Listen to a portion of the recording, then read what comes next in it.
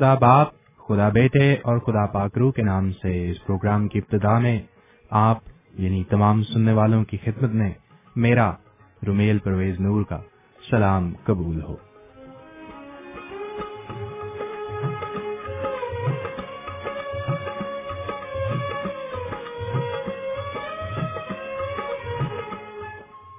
सामीन, आज मोरखा 17 अप्रैल सन 2011 है और हमारे स्टूडियो की घड़ी के मुताबिक इस वक्त सुबह के ठीक 8:02 हो चुके हैं।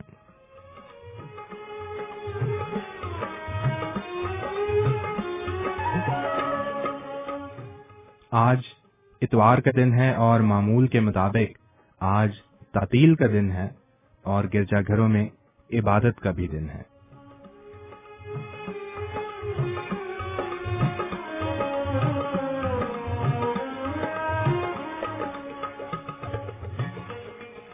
इसके साथ साथ सामीन आपको ये भी बताते चलें कि आज के इतवार को मसीही कैलेंडर के मुताबिक आम इतवारों से ज्यादा अहमियत हासिल है, क्योंकि आज का इतवार खजूरों का इतवार है, जिसको अंग्रेजी में कहा जाता है पाम संडे। इस बारे में मजीद मालूमात आपको पेश की जाती रहेंगी और आज का प्रोग्राम जो खुदा की आवाज प्रोग्राम आपके लिए पेश खिदमत है वो भी आज की दिन की मुनासिबत ही से पेश किया जाएगा। लेकिन इससे पेशतर के पाम संडे का तारुफ आपके गोशगुजार किया जाए, प्रोग्राम का फॉर्मेट और बाकी तफसीलात इससे पहले आपके लिए पेश की जाएंगी। आप 103.6 FM पर समाअत फरमा रहे हैं अंबर रेडियो। अंबर रेडियो 24 घंटे आपके लिए मुख्तलिफ प्रोग्राम्स पेश करता है और ये प्रोग्राम जो इस वक्त पेश खिदमत है इसका नाम खुदा की आवाज है। ये प्रोग्राम हर इतवार की सहर 8 से 10 बजे तक आपके लिए पेश किया जाता है और इस 2 घंटे के मुख्तसर दौरानिया में आपके लिए मसीही मौसीकी, पाक कलाम यानी बाइबल मुकद्दस में से तलावत और वाज पेश किया जाता है। इसके अलावा दुआया दरख्वास्तें परवरदिगार के सामने रखी जाती हैं और आपकी टेलीफोन कॉल्स को भी प्रोग्राम में शामिल किया जाता है।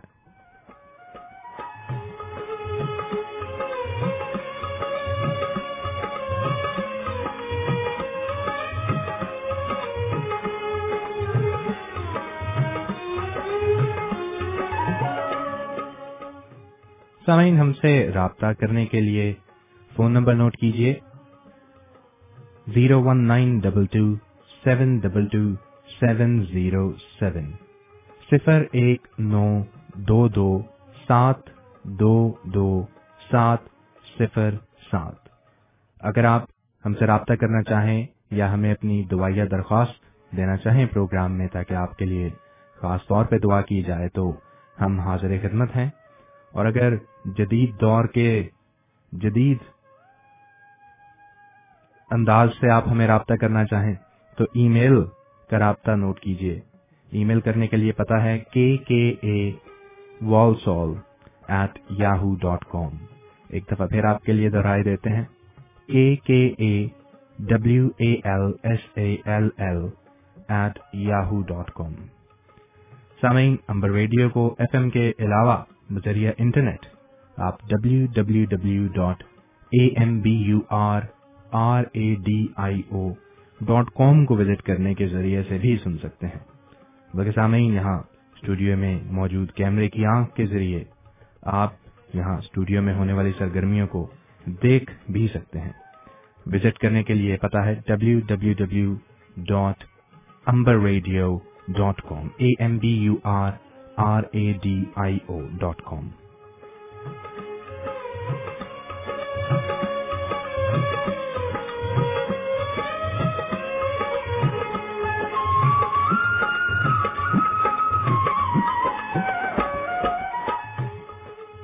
जैसा कि सामीन मैंने आपकी खिदमत में पहले अर्ज किया कि आज मसीही कैलेंडर के मुताबिक पाम संडे यानी खजूरों के इतवार का त्यौहार है।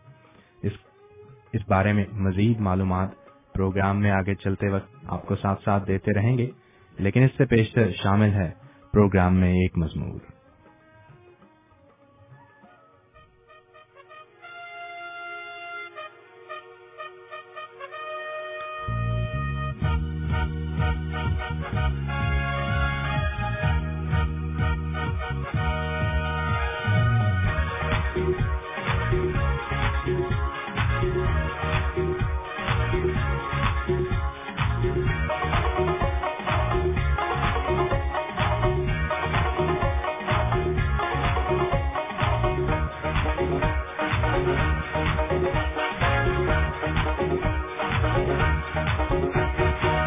خدا بند بادشاہ میرا بادشاہ میرا بادشاہ، رب خدا بند بادشاہ میرا بادشاہ میرا بادشاہ،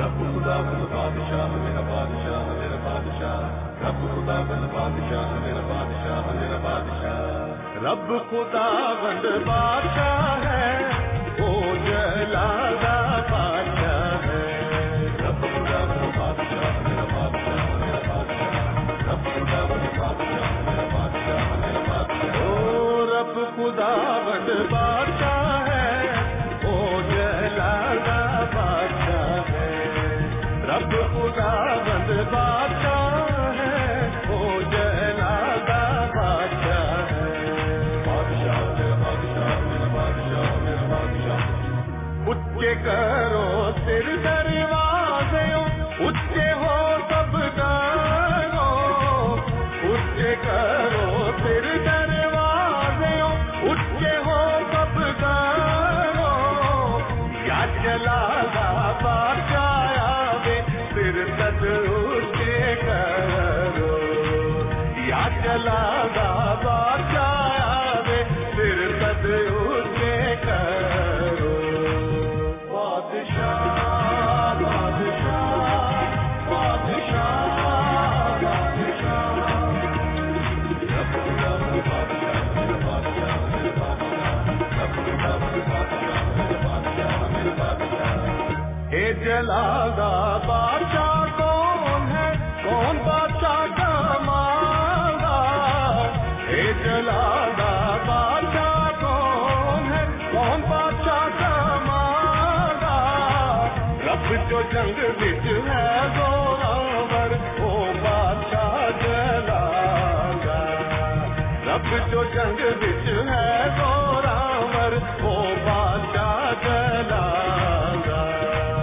بادشاہ بادشاہ بادشاہ بادشاہ، رب خدا بند بادشاہ میرا بادشاہ میرا بادشاہ، رب خدا بند بادشاہ میرا بادشاہ میرا بادشاہ، اچے کرو سر دروازے اچے ہو سب دارو، اچے کرو سر دروازے اچے ہو سب دارو، یا جلالہ بادشاہ آوے پھر تد اچے کرو، یا جلالہ بادشاہ آوے پھر تد اچے کرو، بادشاہ میرا بادشاہ میرا بادشاہ میرا بادشاہ، اے جلالہ بادشاہ کون ہے، کون بادشاہ کا مالدار، اے جلالہ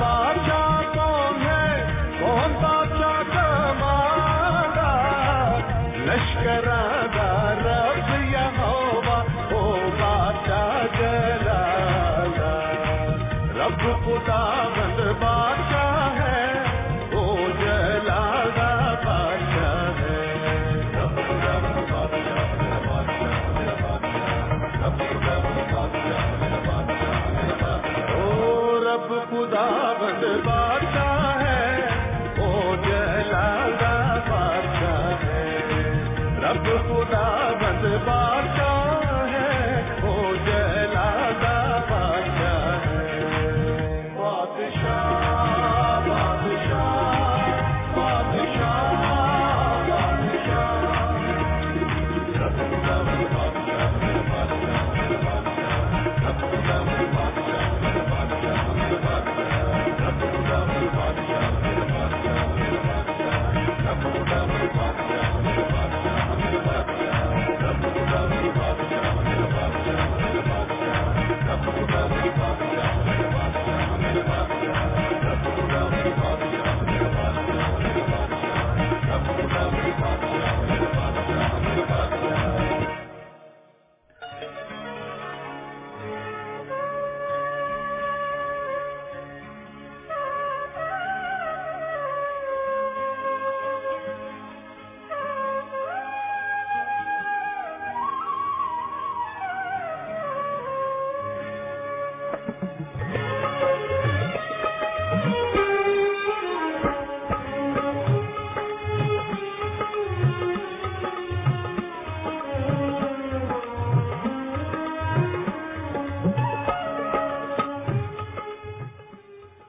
सामीन प्रोग्राम में एक दफा फिर आपको खुशामदीद कहते हैं और हमारे वो सामीन जिन्होंने हमें अभी ज्वाइन किया है उन्हें सुबह खैर कहते चलें। आपको ये भी बताते चलें कि आप 103.6 FM अंबर रेडियो पर प्रोग्राम समाअत फरमा रहे हैं खुदा की आवाज। ये वो प्रोग्राम है जो कलाम मुकद्दस यानी बाइबल मुकद्दस में से हजरत ईसा और दूसरी चीजें जो जिंदगी गुजारने के लिए और आखिरत संवारने के लिए बहुत अहमियत की हामिल हैं उनको आपके सामने रखा जाता है। ये प्रोग्राम हर इतवार की सहर यानी हर इतवार की सुबह 8 बजे से लेकर 10 बजे तक आपके लिए पेश किया जाता है। इस प्रोग्राम में तिलावत कलाम पाक, मसीही मौसीकी, दुआओं का सिलसिला और आपकी कॉल्स और वाज शामिल किए जाते हैं। अगर आप हमसे राब्ता करना चाहें तो टेलीफोन नंबर है 01922722707 और अगर आप बजरिया ईमेल हमसे राब्ता कायम करना चाहें तो ईमेल का पता है kkawalsall@yahoo.com। सामीन, ज़बूर सुनने से पहले बात हो रही थी खजूरों के इतवार पर पाम संडे के बारे में और मैं आपको ये बता रहा था कि आज पाम संडे का इतवार है। ये त्यौहार यसू अल मसीह यानी हजरत ईसा के यरूशलेम में शाहाना दाखिले की याद में मनाया जाता है। जब मसीह खुदावंद शहर में दाखिल हुए तो लोगों ने उनके इस्तकबाल के लिए कपड़े और दरख्तों की डालियां रास्ते में बिछाई उनके इस्तकबाल की गरज से, जैसा कि आज के दौर में भी हम रेड कारपेट का कॉन्सेप्ट देखते हैं। और सामीन, उस जमाना के लोगों ने रेड कारपेट की बजाय अपने कपड़े और दरख्तों की डालियां हजरत ईसा यानी मसीह खुदावंद के इस्तकबाल के लिए रास्ते में बिछाई। अंजील शरीफ में से एक इक्तबास आपकी खिदमत में तिलावत किया जाने को है जिससे कि ये मंजर समझ में सुनने वालों की समझ में ज्यादा बेहतर नक्श हो जाएगा। अंजील शरीफ में यूं मरकूम है, और जब वो यरूशलेम के नजदीक पहुंचे और जैतून के पहाड़ पर बैत फिगे के पास आए तो यीशु ने 2 शागिर्दों को यह कहकर भेजा कि अपने सामने के गांव में जाओ। वहां पहुंचते ही एक गधी बंधी हुई और उसके साथ बच्चा पाओगे, उन्हें खोल कर मेरे पास ले आओ। और अगर कोई तुमसे कुछ कहे तो कहना कि खुदावंद को इनकी जरूरत है, वो फील फोर उन्हें भेज देगा। ये इसलिए हुआ कि जो नबी की मार्फत कहा गया था वो पूरा हो कि सहून की बेटी से कहो कि देख तेरा बादशाह तेरे पास आता है, वो हलीम है और गधे पर सवार है, बल्कि लादू के बच्चे पर।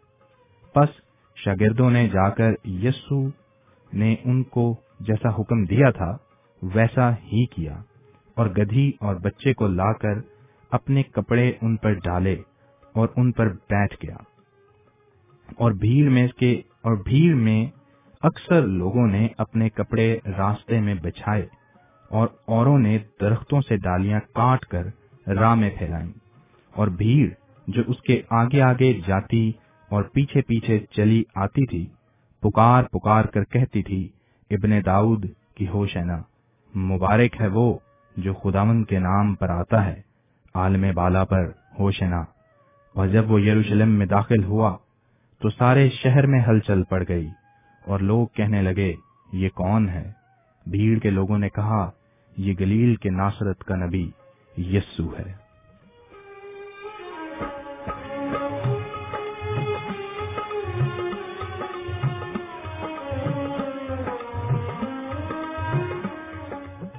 सामीन, मुझे उम्मीद है कि ये इक्तबास सुनने के बाद में ये सारा मंजर आपके लिए समझने में मजीद आसानी हो गई होगी। आज जैसे कि पहले भी आपकी खिदमत में अर्ज किया कि पाम संडे का इतवार है और ये यीशु अल मसीह के यरूशलेम में शाहाना दाखिले की याद में मनाया जाता है। इसके बाद जो अगला हफ्ता है वो मसीह कैलेंडर के मुताबिक होली वीक यानी मुकद्दस हफ्ता है और उसके बारे में मजीद मालूमात अगले प्रोग्राम में आपको दी जाएंगी। इससे पहले गुड फ्राइडे होगा और फिर ईस्टर संडे होगा। फिलहाल सामीन, प्रोग्राम में हमारे साथ एक बड़ी अहम शख्सियत शामिल है, जनाब पादरी सियाब साहब। पादरी साहब, आपको खुशामदीद कहते हैं हम स्टूडियो में। शुक्रिया। और खुदावंद, खुदा बाप, खुदा बेटे और खुदावंद पाकरू में सामीन और नाज़रीन आप सबको सलाम पहुंचे। सामीन, आप जनाब पादरी सियाब सैमुअल की शख्सियत से बखूबी वाकिफ हैं। सेंट मैथ्यूज एशियन कांग्रीगेशन से हर इतवार को अपने कीमती वक्त में से वक्त निकाल कर हमारे पास तशरीफ लाते हैं। आप सामईन के लिए कलाम मुकद्दस में से कुछ हिस्सा हमारे साथ बांटते हैं। पादी साहब एक खुशगुफ्तार, खुशमिजाज और साहिब इल्म शख्सियत के मालिक हैं। पादी साहब से हमेशा कुछ नया सीखने को मिलता है। पादी साहब एक बहुत ही इल्म रखने वाली शख्सियत है। कुछ कहना इनके बारे में सूरज को चिराग दिखाने के मुतरादिफ है। आपको ये बताता चलूं कि पादी साहब सेंट मैथ्यूज एशियन कांग्रीगेशन में पासबान के फराइज को संभालते हैं। इसके अलावा लिचफील्ड डायसिस, जो इंग्लैंड की यूके की चौथी बड़ी डायसिस है, इसमें एशियन मिशनर के फराइज अंजाम देते हैं। शुक्रिया रुमेश साहब, आपने मुझ नाचीज के लिए बहुत से अच्छे लफ्ज इस्तेमाल किए हैं। आप भी दुआ करें, मैं भी करता हूँ, सामईन भी करें कि मैं इस लायक हो सकूं, इस तारफ के लायक हो सकूं। शुक्रिया। खुदावंद आपके साथ हो। पर साहब, इसके साथ साथ मैं आपको मुबारकबाद पेश करना चाहूंगा अपनी और अंबर रेडियो की जानिब से। पिछले इतवार प्रोग्राम जो सेंट मैथ्यूज एशियन कांग्रीगेशन में हुआ, हमने उसको बड़ा एंजॉय किया और खुदावंद आपको बड़ी बरकत दे। सामीन, पादरी फयाज साहब जिस चर्च के पासबानी की खिदमत सरंजाम देते हैं, सेंट मैथ्यूज एशियन कांग्रीगेशन, पिछले इतवार के रोज वहां पर एक सेलिब्रेशन की गई बाइबल रीडिंग चार्ट के मुतालिक, और बहुत सारी ऐसी और मजीद सरगर्मियां हैं जिनको हाजरीन ने सुनकर बहुत ज्यादा खुश हुए, क्योंकि कलाम मुकद्दस को फैलाने के लिए बहुत सारे ऐसे प्रोजेक्ट्स हैं जो इस कांग्रीगेशन में जारी और सारी हैं। अगर आप इस कांग्रीगेशन का हिस्सा बनना चाहें, आप इनके साथ मिलकर इतवार को इबादत में शामिल होना चाहें, तो ये हर इतवार की दोपहर 3 बजे सेंट मैथ्यूज सेंटर में इबादत करते हैं। Saint Matthew's centre Saint Matthew's church का ही एक हिस्सा है। जाने के लिए पता नोट कीजिए, Saint Matthew's centre, Saint Matthew's close, Walsall, post code WS1 3DG। सामीन, पादी साहब की और पूरी कांग्रीगेशन की तरफ से आप तमाम सुनने वालों को दावत है कि आप हर इतवार की दोपहर जब भी आप चाहें आप प्रोग्राम में शामिल हो सकते हैं। शुक्रिया रुमेश साहब। यकीनन गुजरे हफ्ते का प्रोग्राम और इबादत बड़ी ईमान अफरोज थी। उससे बड़ी तकवीत मिली है, हम सबको जानने का मौका मिला है कि इस कलीसिया के अंदर क्या क्या खिदमात जारी हैं। और आज भी मैं आपको और आप के सारे सामाइन को और अंबर रेडियो के तवस्सुस से सबको पाम संडे की मुबारकबाद देता हूँ। बहुत शुक्रिया भाई साहब। सामीन, इससे पहले कि हम जनाब पादरी फयाज की जानिब चलें, आज के वाज के सिलसिला में हम एक चलते हैं ज़बूर की जानिब, थोड़ी सी मौसीकी को प्रोग्राम में शामिल करते हैं, जिसके बाद वक्त होगा कि जनाब पादरी फयाज हमारे लिए कलाम मुकद्दस को खोलें। और जैसे मैंने आपके सामने पहले भी अर्ज किया कि आज पाम संडे है, पादरी साहब ने भी तमाम सुनने वालों को और इंटरनेट के जरिए देखने वालों को भी मुबारकबाद पेश की है। सामीन, आपसे ये भी दरख्वास्त करते चलें कि कागज और कलम अपने हमरा जरूर रखिए, और बाइबल मुकद्दस का नुस्खा अगर आपके पास मौजूद है तो उसको भी जरूर रखिए। अंग्रेजी, उर्दू या कोई भी जुबान जो आप समझते हैं आप उसको अपने पास रख सकते हैं, लेकिन अगर आपके पास किताब मुकद्दस का नुस्खा मौजूद नहीं तो आप उसको डिजिटली भी www.kalamekhуда.com से डाउनलोड कर सकते हैं। सामीन, हम दुनिया के एक ऐसे मुल्क में रहते हैं जो तरक्की याफ्ता मुमालिक की सफ में बहुत आगे है, और जब मुल्क की तरक्की की बात आती है तो लोगों की तरक्की की भी बात आती है, और पढ़े लिखे लोग ही तरक्की का बायस होते हैं। और पढ़े लिखे शख्स की ये पहचान है कि उसके पास हमेशा कागज और कलम, कुछ लिखने के लिए वो हमेशा तैयार होता है। तो हमारी दरख्वास्त है कि जब आपके सामने कुछ ऐसे निकात पेश किए जाएं जो आप महफूज करना चाहें, तो जरूर उन्हें कागज और कलम का इस्तेमाल करके महफूज कर लीजिए। फिलहाल चलते हैं मौसीकी की जानिब।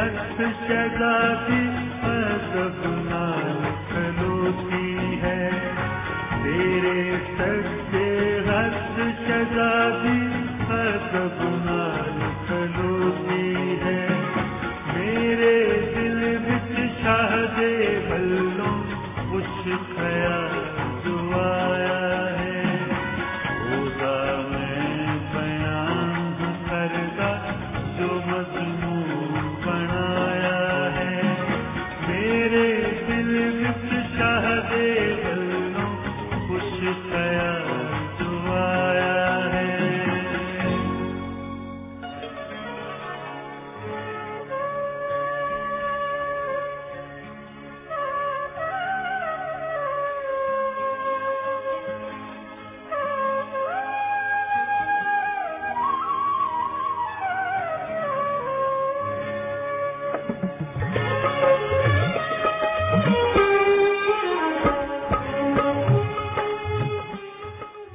सामीन, प्रोग्राम में एक दफा फिर आपको खुशामदीद कहते हैं और आपको याद दिलाते चलें कि आप 103.6 FM अंबर रेडियो पर प्रोग्राम समाप्त फरमा रहे हैं खुदा की आवाज। खुदा की आवाज प्रोग्राम में अब वक्त हुआ चाहता है पाक कलाम को सुनने का, आज के वाज का, और जनाब paaji Fayaz Saint Matthew's Asian congregation से हमारे साथ मौजूद हैं। मैं दरख्वास्त करूंगा कि पादी साहब माइक पर आ जाएं और सामीन से गुफ्तगू कीजिए। आए सामाइन, हम अपने सरों को दुआ में झुकाएं, हम दुआ करें। खुदावंद आसमानी बाप, इस खूबसूरत दिन के लिए, खूबसूरत मौके के लिए और इस आलमगीर याद के लिए तेरी हमद और तेरी तारीफ करते हैं जो कि आज पूरी दुनिया के ईमानदार इस बात की याद में मना रहे हैं कि तेरा बेटा हमारा खुदावंद यीशु मसीह फातहाना तौर से यरूशलेम के अंदर दाखिल हुआ और लोगों ने उसके इस्तकबाल में नारे लगाए और अपनी दिली जरूरतों को उसके सामने रखा। आज जबकि हम इस याद को मनाने के लिए पाकलाम को खोलते हैं तो हमारी रहनुमाई कर और खुदावंद हमें सिखा, हम तुझसे सीखना चाहते हैं। यीशु नाम का वसीला देकर मांगते हैं, आमीन। मैं आपके सामने जकरिया नबी का सहीफा और उसका नामाबाग और उसकी नामी आयत रखना चाहता हूं। Book of Zechariah chapter 9 and verse 9 पुराने अहदनामे के हिस्से में सफा नंबर 887 है और ये आयत इस तौर से है, लिखा है, ए बिन्नते सैयून तू निहायत शादमान हो, ए दुख्तरे यरूशलेम खूब ललकार, क्योंकि देख तेरा बादशाह तेरे पास आता है, वो सादिक है और निजात उसके हाथ में है, वो हलीम है और गधे पर, बल्कि जवान गधे पर सवार है। सामाईन और अजीज नाजरीन, आज पाम संडे है जिसे आम वाकफियत की जबान में खजूर का इतवार भी कहा जाता है। ये वो दिन है जिसमें दुनिया भर के मसीही लोग अपने निजात दहिंदा खुदावंद यीशु मसीह की फतहमंद आमद को याद करते हैं कि वो आज के दिन यरूशलेम में दाखिल हुआ। आज के दिन यीशु के शागिर्दों ने उसकी हमदो तमजीद की और आज ही के दिन बहुतों ने उसे रद्द भी कर दिया, ठुकरा दिया। जिनको बचाने और निजात देने के लिए वो इस रुए जमीन पर आया था। आज का दिन वो दिन है जिसमें हजरत ईसा यानी मसीह खुदावंद ने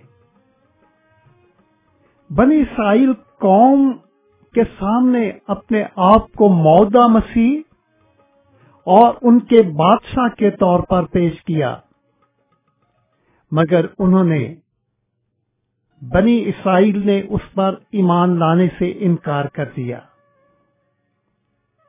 और एक हफ्ते से कम वक्त में इन्हीं लोगों ने उसे मसलूब होते हुए, शरीर पर मरते हुए देखा, उन लोगों ने देखा जिन्होंने उसका इस्तेकबाल बादशाह के तौर पर किया था।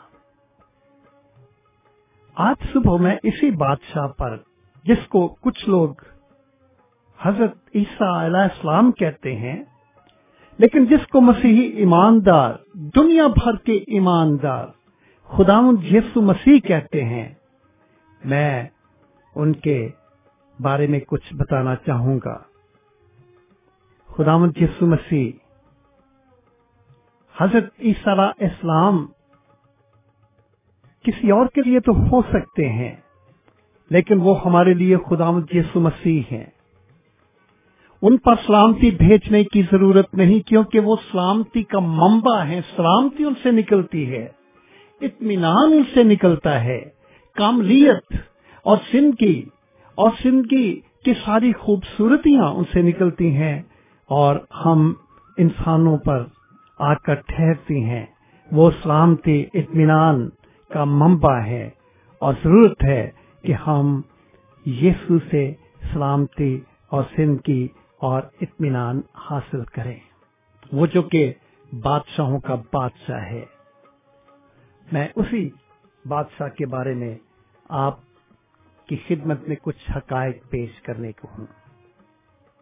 और आज सुबह बहुत ही जरूरी है कि पूरी तवज्जो और ध्यान के साथ आज के दिन के हवाले से इस पैगाम को समाप्त फरमाएं और हम अपनी आज की बातचीत को 3 हिस्सों में तकसीम करेंगे।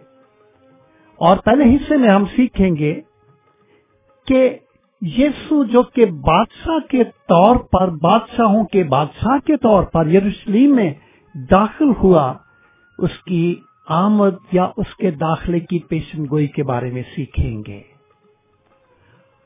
और दूसरे हिस्से में हम सीखेंगे कि इस बादशाह ने अपना तारुफ किस अंदाज में पेश किया। और तीसरी और आखिरी बात या मरहले में हम ये सीखेंगे कि इस बादशाह का, जो कि आज के दिन शाहाना तौर पर यरूशलेम के अंदर दाखिल हुआ, मेरे और आपके लिए और पूरी दुनिया के लिए क्या वादा है। मैंने आपकी खिदमत में इसी बादशाह के बारे में एक पेशनगोई पेश की है।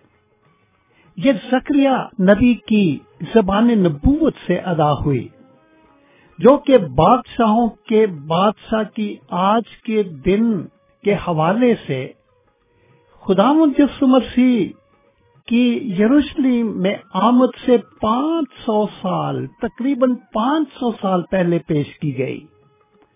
और इस पेशनगोई के अल्फाज ये हैं, ए बिन्नत सयून, यानी ए यरूशलेम, ए बिन्नत सयून तू निहायत शादमान हो, ए दुख्ते यरूशलेम खूब ललकार, क्योंकि देख तेरा बादशाह तेरे पास आता है, वो सादिक है और निजात उसके हाथ में है, वो हलीम है और गधे पर, बल्कि जवान गधे पर सवार है।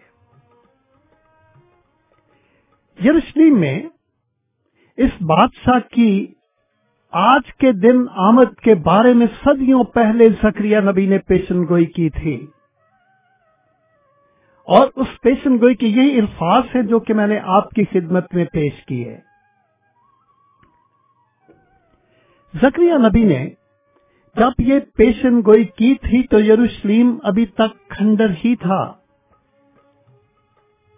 क्योंकि यरूशलेम को 586 कबले मसीह में बाबलियों ने रौंद कर तबाह कर दिया था और 520 कबले मसीह में थोड़े से यहूदी वापस आ चुके थे, जिन्होंने यरूशलेम को तामीर करना शुरू कर दिया था।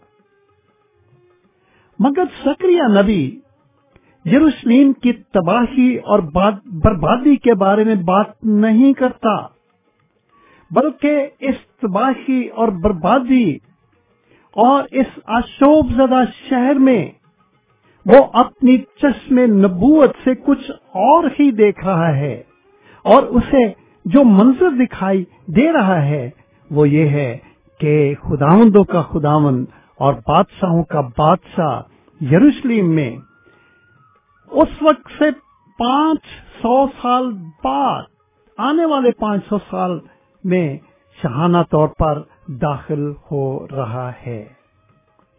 زکریا نبی اس دن کو دیکھ رہا تھا جو کہ 500 سال کے بعد معاف کیجیے گا آنے والا تھا۔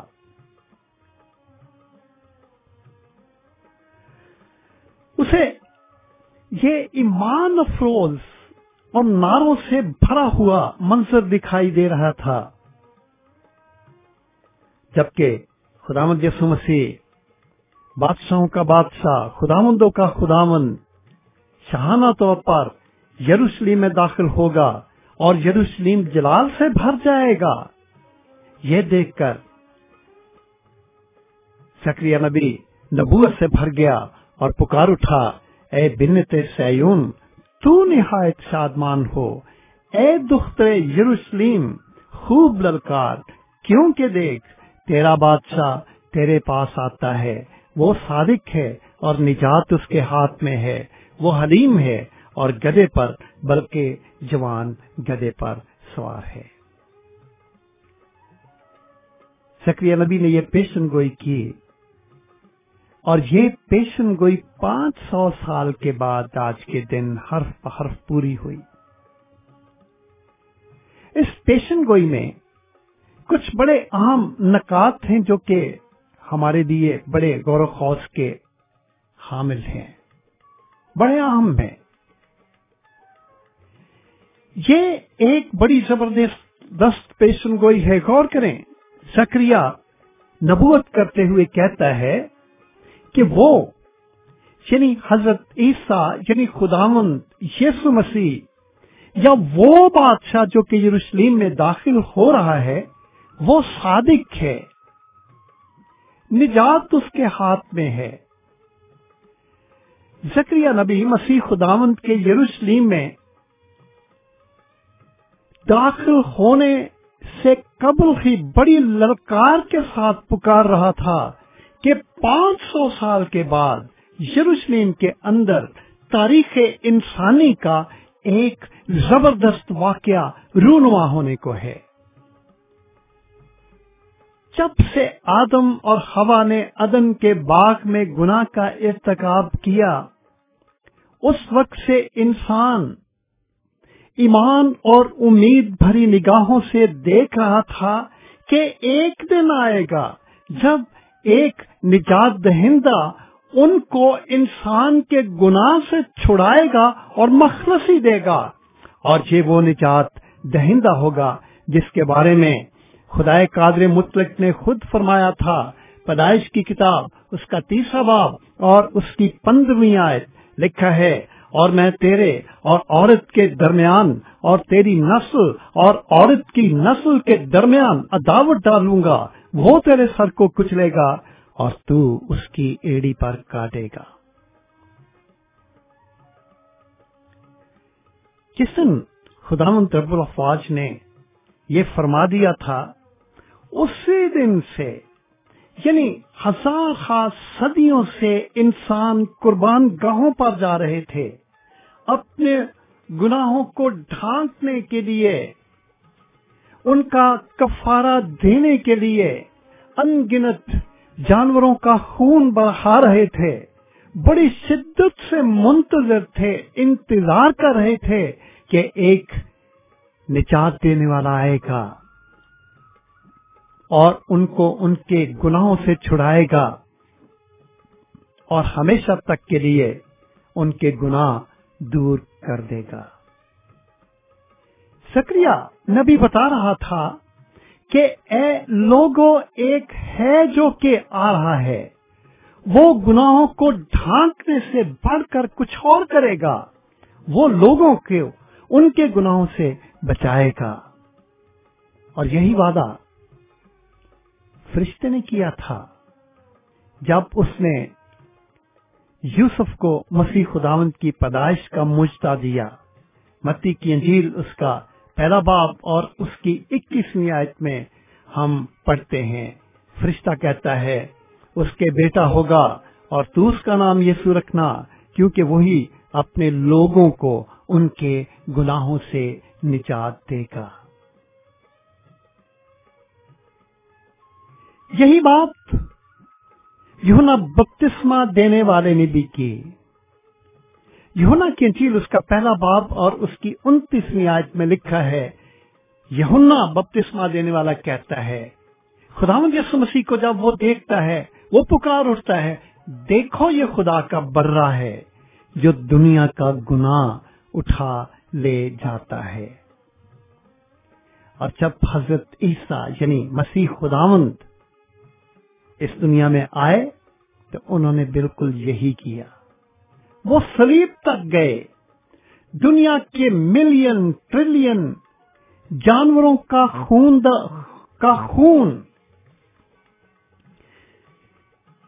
जो गुनाहों को ढांकने के काबिल न था, मसीह खुदावंद ने तमाम दुनिया के गुनाहों की कीमत को अपने खून से चुका दिया और गुनाहों का वो कर्ज अदा कर दिया जो कि नए इंसानी के खिलाफ था। हम इब्रानियों के नाम खत उसका 10वां बाब और उसकी 11वीं से 14वीं आयत में पढ़ते हैं। लिखा है, इब्रानियों 10 बाब और उसकी 11वीं से 14वीं आयत में लिखा है मसीह खुदावंद के बारे में, और हर एक काहिन तो खड़ा होकर हर रोज इबादत करता है और एक ही तरह की कुर्बानियां बार बार गुजरानता है जो हरगिज गुनाहों को दूर नहीं कर सकती। लेकिन ये शख्स हमेशा के लिए गुनाहों के वास्ते एक ही कुर्बानी गुजरान कर खुदा की दाहिनी तरफ जा बैठा और उसी वक्त से मुंतजर है कि उसके दुश्मन उसके पांव तले की चौकी बने, क्योंकि उसने एक ही कुर्बानी चढ़ाने से उनको हमेशा के लिए कामिल कर दिया है जो पाक किए जाते हैं। और इसके साथ ही हम 9वें बाब की 11वीं से लेकर 14वीं आयत में भी पढ़ते हैं। इब्रानियों 9वां बाब 11 से लेकर 14 आयत तक लिखा है, लेकिन जब मसीह आइंदा की अच्छी चीजों का सरदार कायम होकर आया तो उस बुजुर्ग तर और कामिल तर खेमे की राह से जो हाथों का बनाया हुआ यानी इस दुनिया का नहीं और बकरों और बछड़ों का खून लेकर नहीं बल्कि अपना ही खून लेकर पाक मकान में एक ही बार दाखिल हो गया और अब्दी खलासी कराई, क्योंकि जब बकरों और बैलों के खून और गाय की रात नापाकों पर छिड़के जाने से ज़ाहिरी पाकीज़गी हासिल होती है, तो मसीह का खून जिसने अपने आप को असली रूह के वसीले से खुदा के सामने बेऐब कुर्बान कर दिया, तुम्हारे दिलों को मुर्दा कामों से क्यों ना पाक करेगा ताकि जिंदा खुदा की इबादत करें। ज़करिया नबी कहता है, ए बिन्नते सैयून तू निहायत शादमान हो, ए दुख्तरे यरूशलेम खूब ललकार, क्योंकि देख तेरा बादशाह तेरे पास आता है, वो सादिक है और निजात उसके हाथ में है, वो हलीम है और गधे पर बल्कि जवान गधे पर सवार है। ये एक जबरदस्त एक पावरफुल प्रोफेसी या पेशन गोई है। फिर हम इस पेशन गोई के तासुर में हवाले से ये भी देखते हैं कि ये ना सिर्फ एक जबरदस्त पेशन गोई है बल्कि ये एक प्रिसाइज बड़ी वासे और बड़ी दुरुस्त और ठीक ठीक पेशन गोई है। ज़करिया नबी अपने सुनने वालों को बताता है कि जिस तरह ये पेशन गोई की जा रही है वो इसे बिल्कुल इसी तरह पूरे होते हुए देखेंगे जिस तरह वो बता रहा है। और फिर जब बादशाह यरूशलेम में दाखिल होगा तो वो देखकर पहचान लेंगे। वो आएगा और जवान गधे पर बैठकर आएगा। और अभी जबकि हमारे प्रेजेंटर रुमेल नूर ने हवाला पढ़ा था, तो हमने देखा कि किस तरह लोग होशना के नारे लगा रहे थे, किस तरह दरख्तों से डालियां तोड़ तोड़ कर और अपने तनों के कपड़े खुदावंद यीशु मसीह के गधे के रास्ते में बिछाते जा रहे थे, क्योंकि खुदावंद यीशु मसीह की सवारी वहां से जाने को थी। उन्होंने खुदावंद का इस्तकबाल किया। शायद उसी दिन उस शहर में और बहुत से लोग थे जो कि गधों पर बैठकर इधर उधर आ जा रहे होंगे। शायद यरूशलेम में कुछ और भी लोग आए हों, लेकिन उनकी आमद ज़करिया नबी के अल्फाज पर पूरी नहीं उतरती थी। उन्हें पता था कि एक बादशाह आएगा, अमन का बानी बादशाह आएगा, और वो जवान गधी के बच्चे पर सवार होगा। और उन्होंने यीशु को आते देखा और वो पुकार उठे। जंगजू बादशाह घोड़ों पर आया करते थे, लेकिन वो बादशाह जो कि अमन का पैगाम लेकर आया करते थे, वो घोड़ों पर नहीं बल्कि गधों पर बैठकर आते थे। और खुदावंद यीशु मसीह ऐसा बादशाह था जो कि अमन के पैगाम के साथ यरूशलेम में आता है और शहाना तौर पर आता है, और लोगों ने उसका इस्तकबाल किया। क्यों? क्योंकि यिर्मयाह नबी के अल्फाज से वो वाकिफ थे।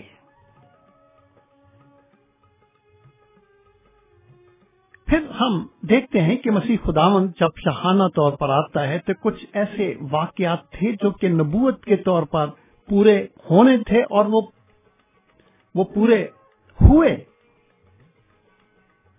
पहला वाकया कि हजरत ईसा मसीह खुदावंद बादशाहों के बादशाह को मार दिया जाएगा, यानी सलीब का वाकया होगा।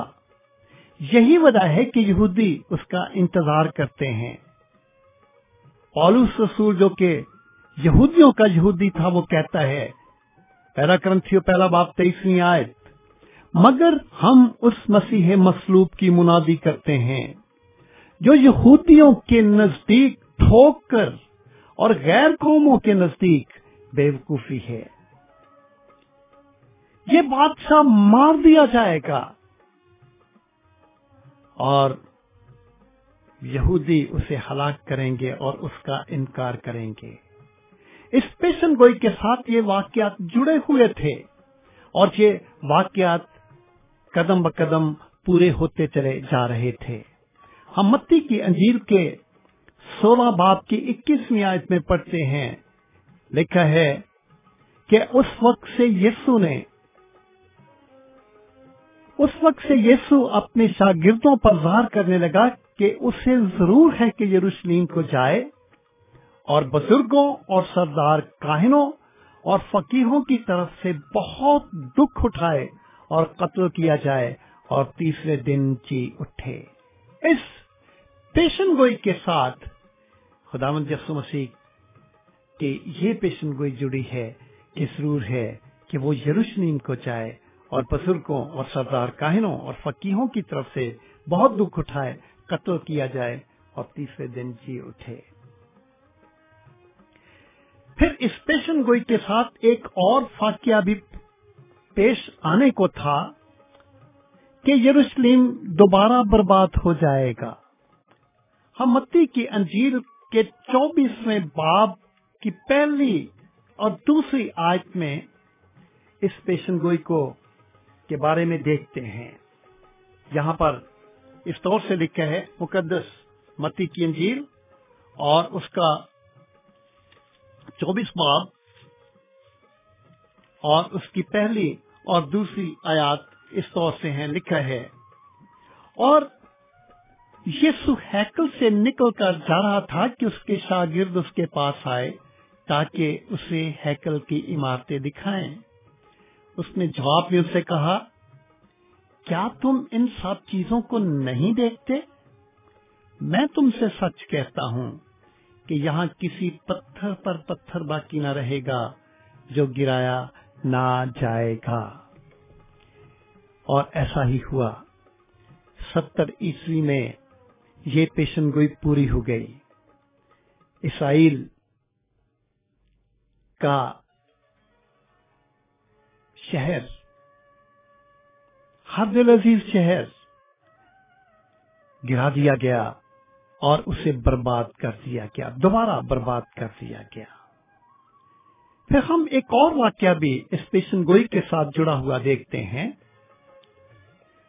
अगर आप हिजकिय्याह नबी की किताब उसका 38 और 39वां बाब आप इन अबवाब का मुताला करें, इन अबवाब में हम देखते हैं कि इस पेशन गोई से जुड़ी हुई एक बहुत बड़ी जंग का तज़किरा पाया जाता है। और ये पेशन गोई, ये जंग पूरी हुई। रूस और उसके अलाइज कंट्रियों ने इसराइल पर हमला किया, क्योंकि लिखा था कि इसराइल पर हमला करेंगे, और इसराइल को ताराज किया, रौंद डाला, और ये पेशन गोई पूरी हुई। फिर हम 69 हफ्तों की पेशन गोई के बारे में देखते हैं कि 483 साल के बाद ये पेशन गोई पूरी होने को थी। और जब हम इसका बैठकर पूरा हिसाब लगाते हैं तो ये पेशन गोई का अरसा इस पर पूरा उतरता है। इन सब बातों का क्या मतलब है? इसका मतलब ये है कि खुदावंद यीशु मसीह बादशाहों का बादशाह बिल्कुल उसी तरह से शाहाना तौर से यरूशलेम में दाखिल हुआ जिस तरह के पुराने एहदनामे में दानियल नबी और ज़करिया नबी ने जिक्र किया था। उसी वक्त आया और उसी तरह आया जिस वक्त का और जिस तरह का जिक्र किया गया था। और मसीह खुदावंद में ये पेशन गोई, ये नबूवत पूरी हुई। मसीह खुदावंद की पहली आमद में 300 से ज़ायद पेशन गोइयां मेरे अजीजों पूरी हो चुकी हैं, जिनमें एक ये भी है। फिर हम ये देखते हैं कि ज़करिया नबी की ये पेशन गोई न सिर्फ एक जबरदस्त पेशन गोई है, न सिर्फ ये एक वासे और दुरुस्त पेशन गोई है, बल्कि ये एक ज़ाती पेशन गोई भी है। इस पेशन गोई का ताल्लुक इफरात से है। देख, तेरा बादशाह तेरे पास आता है। ज़करिया अपने सुनने वालों से कहता है कि बादशाह की आमद अफराद के लिए है, लोगों के लिए है। This is for people. इंजील के बयानात से हम सीखते हैं कि यीशु लोगों को देख कर तरस से भर जाया करता था। और तरस के लिए जो यूनानी ज़बान में लफ्ज़ इस्तेमाल हुआ है, उसका मतलब यह है कि आंतों का खिंच जाना। लोगों को देखकर, उनकी हालत को देखकर खुदावंद यीशु मसीह का जो दिल था उस पर हाथ पड़ता था, उसकी आंखें खिंच जाया करती थीं और वो तरस से भर जाया करता था। इसीलिए उसने आम लोगों की खिदमत की। आम लोग, गुनाहगार लोग, धुतकारे हुए लोग, रद्द किए हुए लोग, और वो लोग जो कि हर तरफ से धुतकारे गए थे, वो इस बादशाहों के बादशाह के दिल के बहुत करीब थे। देखें, ये बादशाह क्या कहता है। इस बादशाह ने कहा, लूका की इंजील उसका 19वां बाब 10वीं आयत, क्योंकि इब्ने आदम खोए हुओं को ढूंढने और निजात देने आया है। हम इसे आसान लफ्जों में इस तरह भी पेश कर सकते हैं कि इब्ने आदम धुतकारे हुए लोगों को, रद्द किए हुए लोगों को, मफलूकुल हाल लोगों को, परसिक्यूटेड लोगों को ढूंढने और निजात देने के लिए आया है। और फिर हम यूहन्ना की इंजील के 3 बाब की 16वीं आयत में खुदा ताला के कलाम में इन रूहानी अल्फाज को पढ़ते हैं और इस आयत को बाइबल की सबसे बड़ी आयत कहा जाता है। यूहन्ना की इंजील 3 बाब और उसकी 16वीं आयत। खुदा ने दुनिया से ऐसी मोहब्बत रखी कि उसने अपना इकलौता बेटा बख्श दिया ताकि जो कोई उस पर ईमान लाए हलाक न हो बल्कि हमेशा की जिंदगी पाए। इस लफ्ज पर गौर करें कि जो कोई, ये बादशाह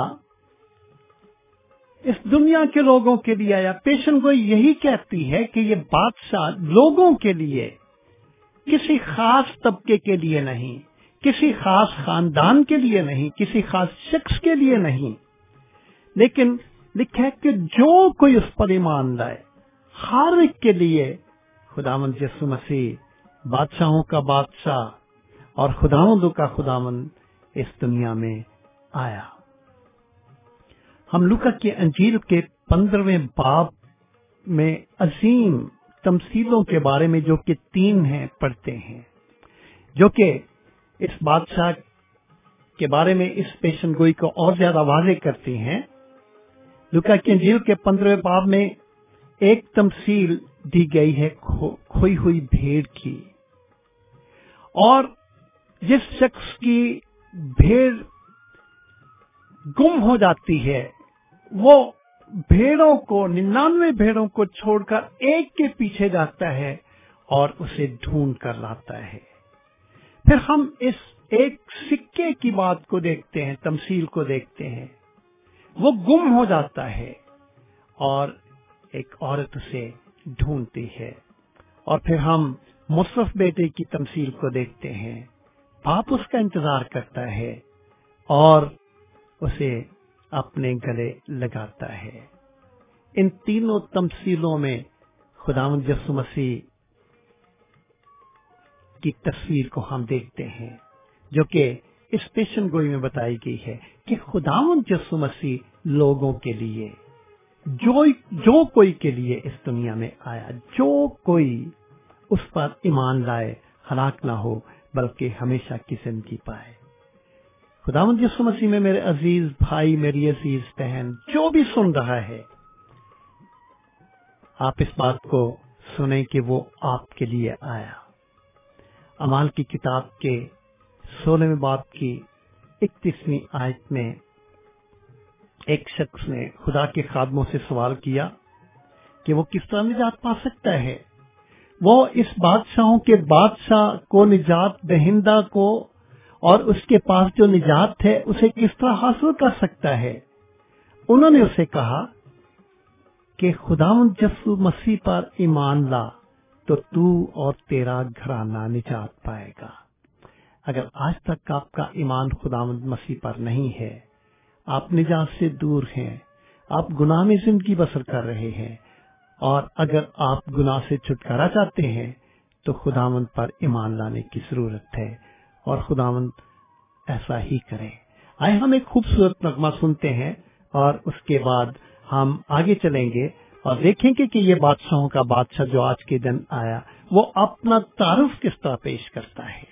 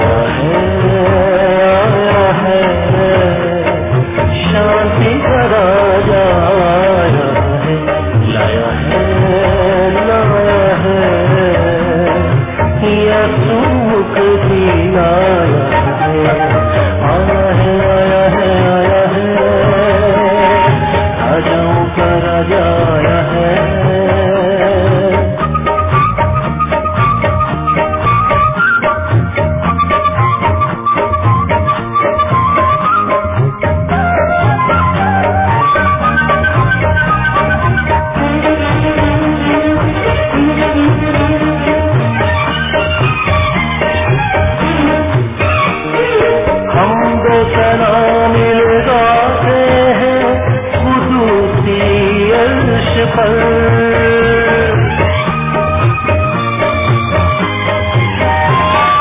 हम दो तना मिल जाते हैं कुदूसी अर्श पर सुन हो तराने रब से मिलाने सुन हो तराने रब से मिलाने यीशु मसीह आया है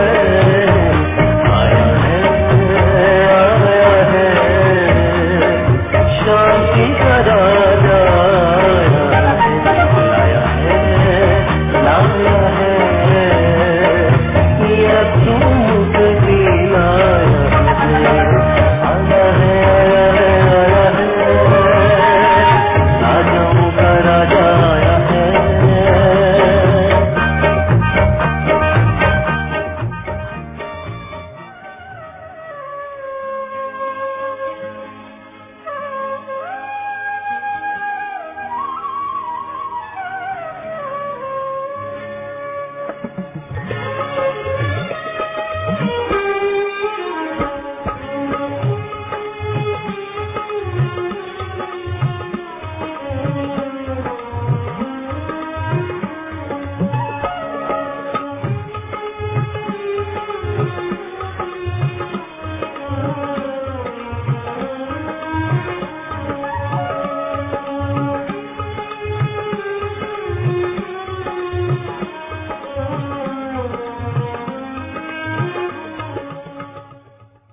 सामईन प्रोग्राम में एक दफा फिर आपको खुशामदीद कहते हैं और आपको बताते चलें कि आप प्रोग्राम सुन रहे हैं खुदा की आवाज अंबर रेडियो 103.6 FM पर।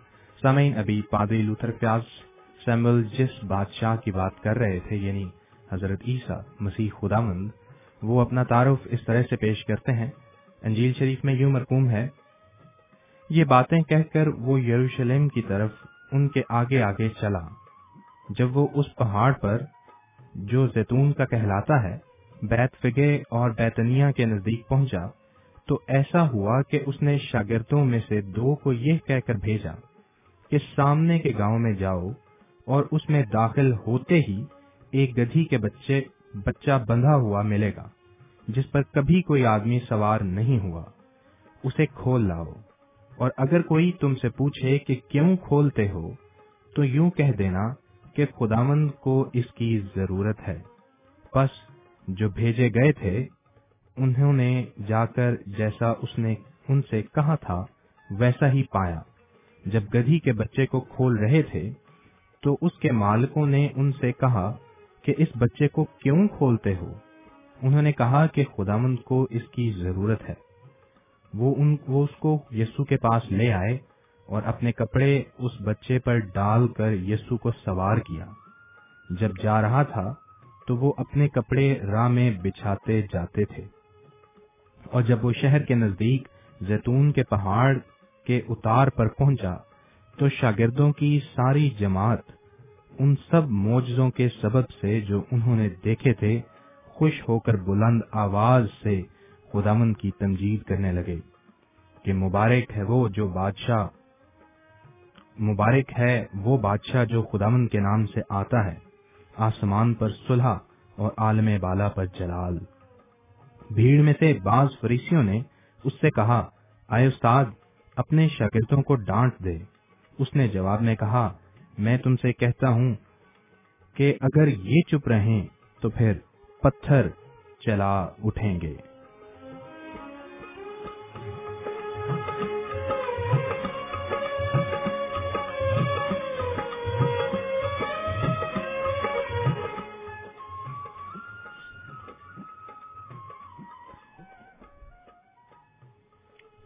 सामईन इस वक्त हम फिर चलते हैं एक दफा पादरी लूथर प्यास सैमुअल साहब की जानिब, जो इस वाज को कंटिन्यू करेंगे और बकिया हिस्सा आपके सामने पेश करेंगे।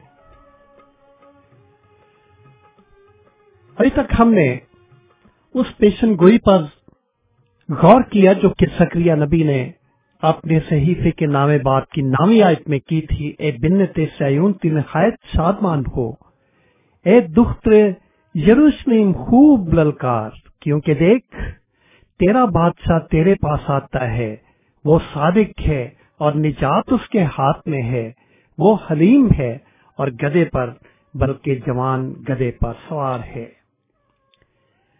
اور یہ بیان جو کہ ابھی آپ کی خدمت میں تلاوت کیا گیا، ہم اس بیان میں دیکھتے ہیں کہ آنے والے بادشاہ نے جو آج کے دن یروشلم کے اندر شاہانہ طور پر داخل ہوا، میرا اور آپ کا خداوند یسوع مسیح، اس نے اپنا تعارف کیسے پیش کیا؟ جب ہم پرانا عہد نامہ پڑھتے ہیں تو دو انبیاء بڑے واضح طور پر بڑی کیلکولیشن کے ساتھ خداوند یسوع مسیح کے بارے میں پیشن گوئی کرتے ہیں، زکریا نبی اور دانیل نبی۔ آپ اپنی فرصت میں ضرور ان دونوں صحائف کا مطالعہ کریں۔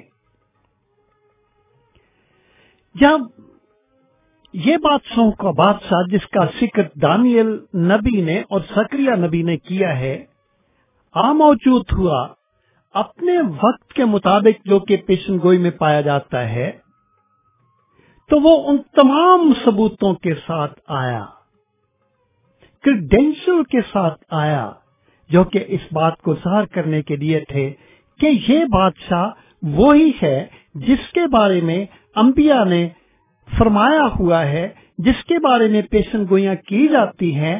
یہ بادشاہ وہی ہے جس کا بڑی مدت سے لوگوں کو انتظار ہے۔ اور جب لوکا ان تمام واقعات کا ذکر کرتا ہے جس میں بادشاہ نے اپنے آپ کو لوگوں کے سامنے بادشاہ کے طور پر پیش کیا، تو ہم دیکھتے ہیں کہ وہ تمام کریڈینشلز، امتیاز کی باتیں، اعتبار کی باتیں اور سندیں جو کہ پیش کی جا سکتی تھیں، وہ اس کے پاس تھیں، جن کی اسے ضرورت تھی کہ وہ بتائے اور لوگوں کو قائل کرے کہ میں وہی ہوں جس کا میں اعلان بھی کر رہا ہوں اور جس کے بارے میں کہا بھی گیا ہے۔ وہ ہر طرح کی آتھینٹیکیشن، تصدیق کے ساتھ آیا، یعنی وہ ہر طرح کے ثبوت اور نشانوں کو ساتھ لے کر آیا۔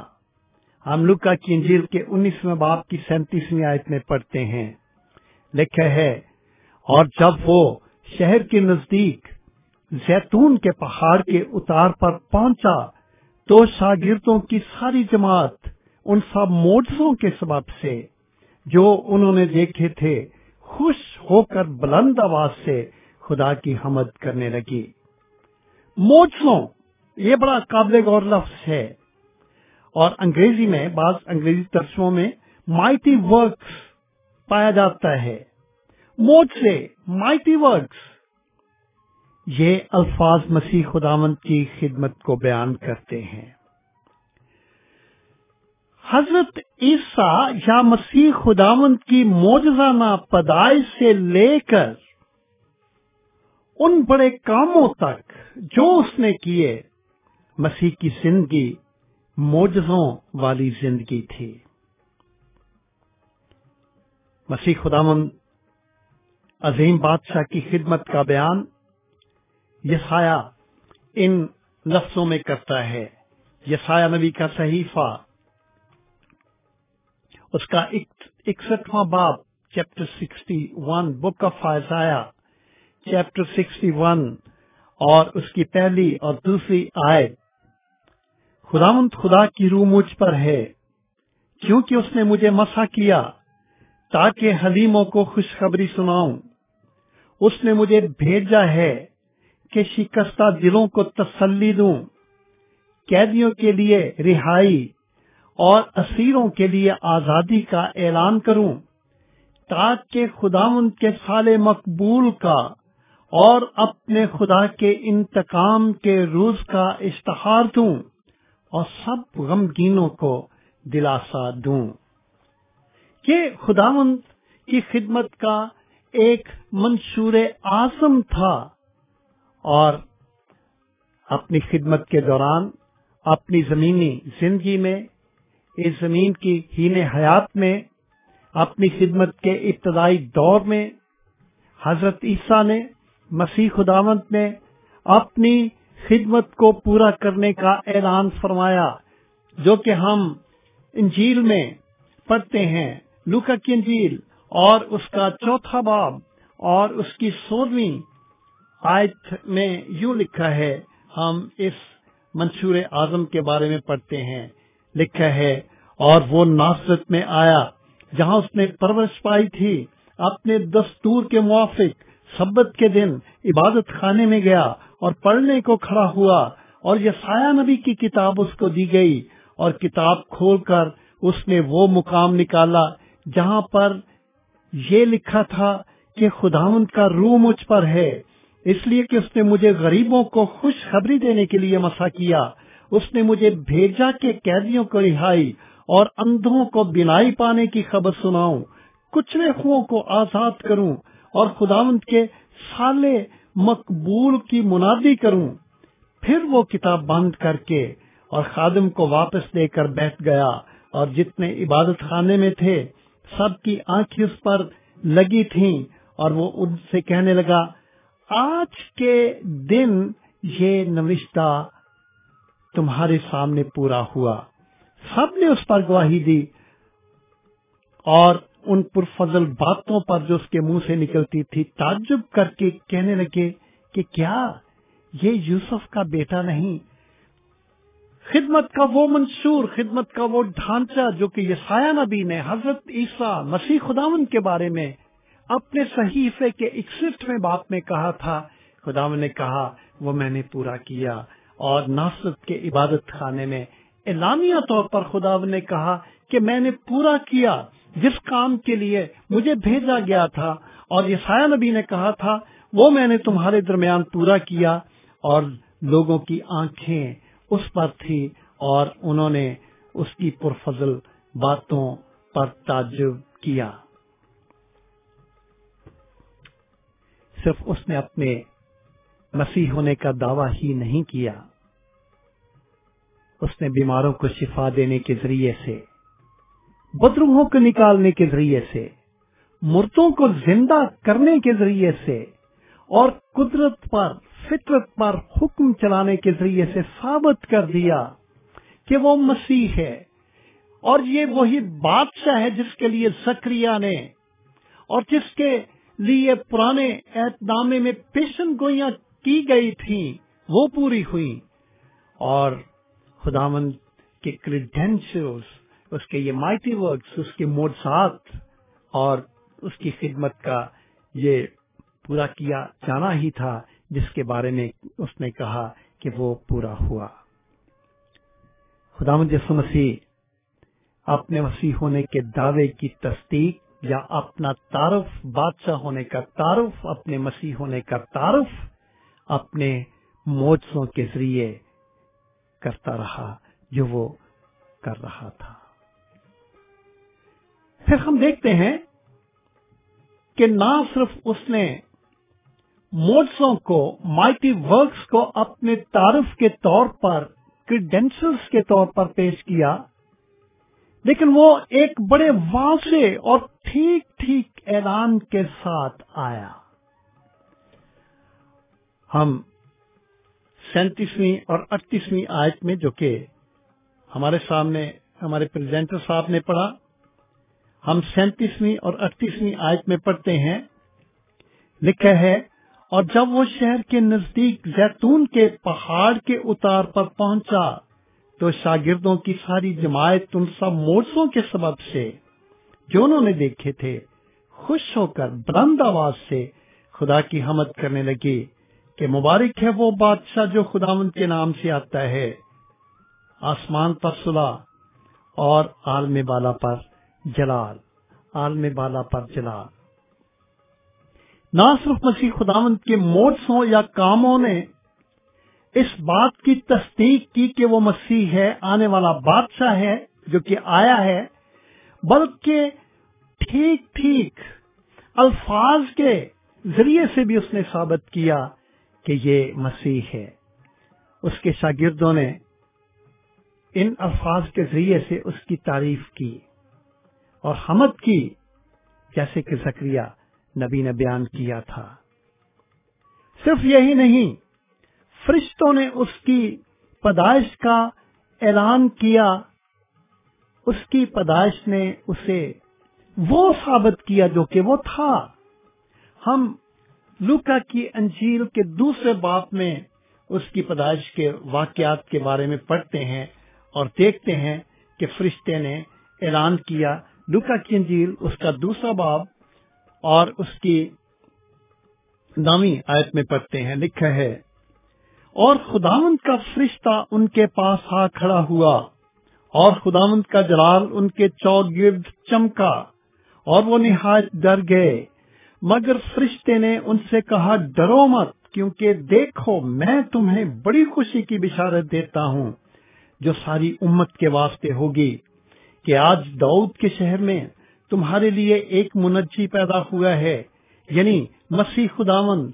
और इसका तुम्हारे लिए ये निशान है कि तुम एक बच्चे को कपड़े में लिपटा चरनी में पड़ा हुआ पाओगे, और यकायक उस फरिश्ते के साथ आसमानी लश्कर की एक गिरोह खुदा की हमद करती और ये कहती ज़ाहिर हुई, आलम बाला पर खुदा की तमजीद हो और जमीन पर उन आदमियों से जिनसे वो राजी है सुलह।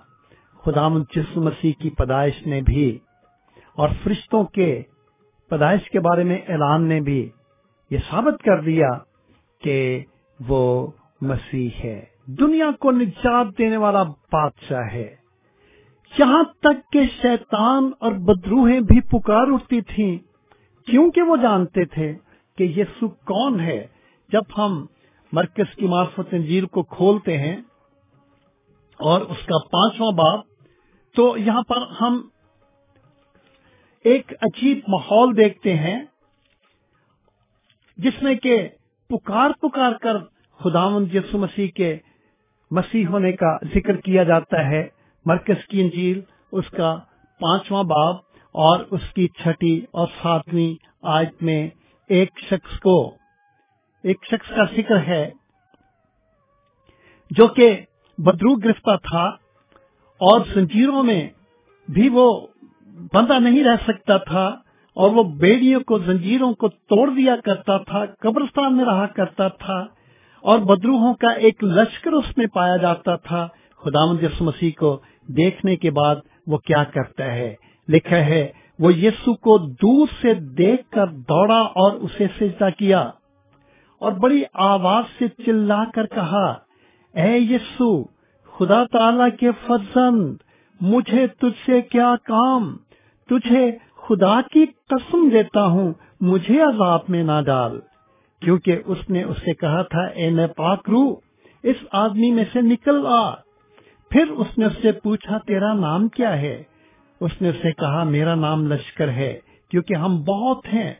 फिर उसने उसकी बहुत मिन्नत की कि हमें इस इलाके से बाहर ना भेज, और हम पढ़ते हैं, लिखा है कि इस लश्कर ने कहा, ऐ यीशु, ऐ खुदा ताला के फरजंद, ऐ यीशु, ऐ खुदा ताला के फरजंद।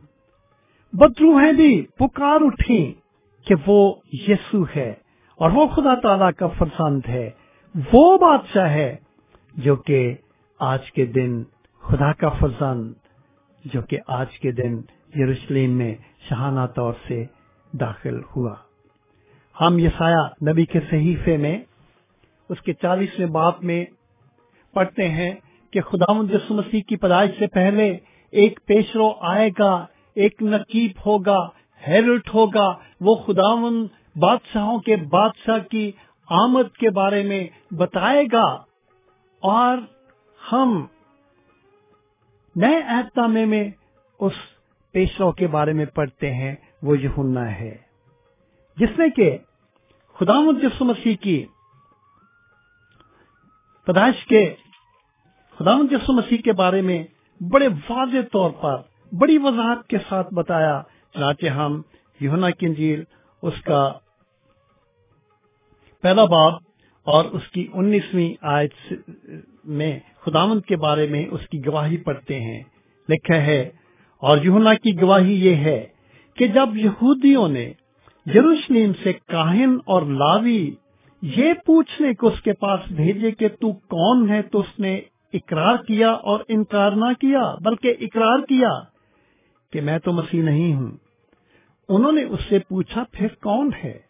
کیا تو ایلیا ہے؟ اس نے کہا میں نہیں۔ کیا تو وہ نبی ہے؟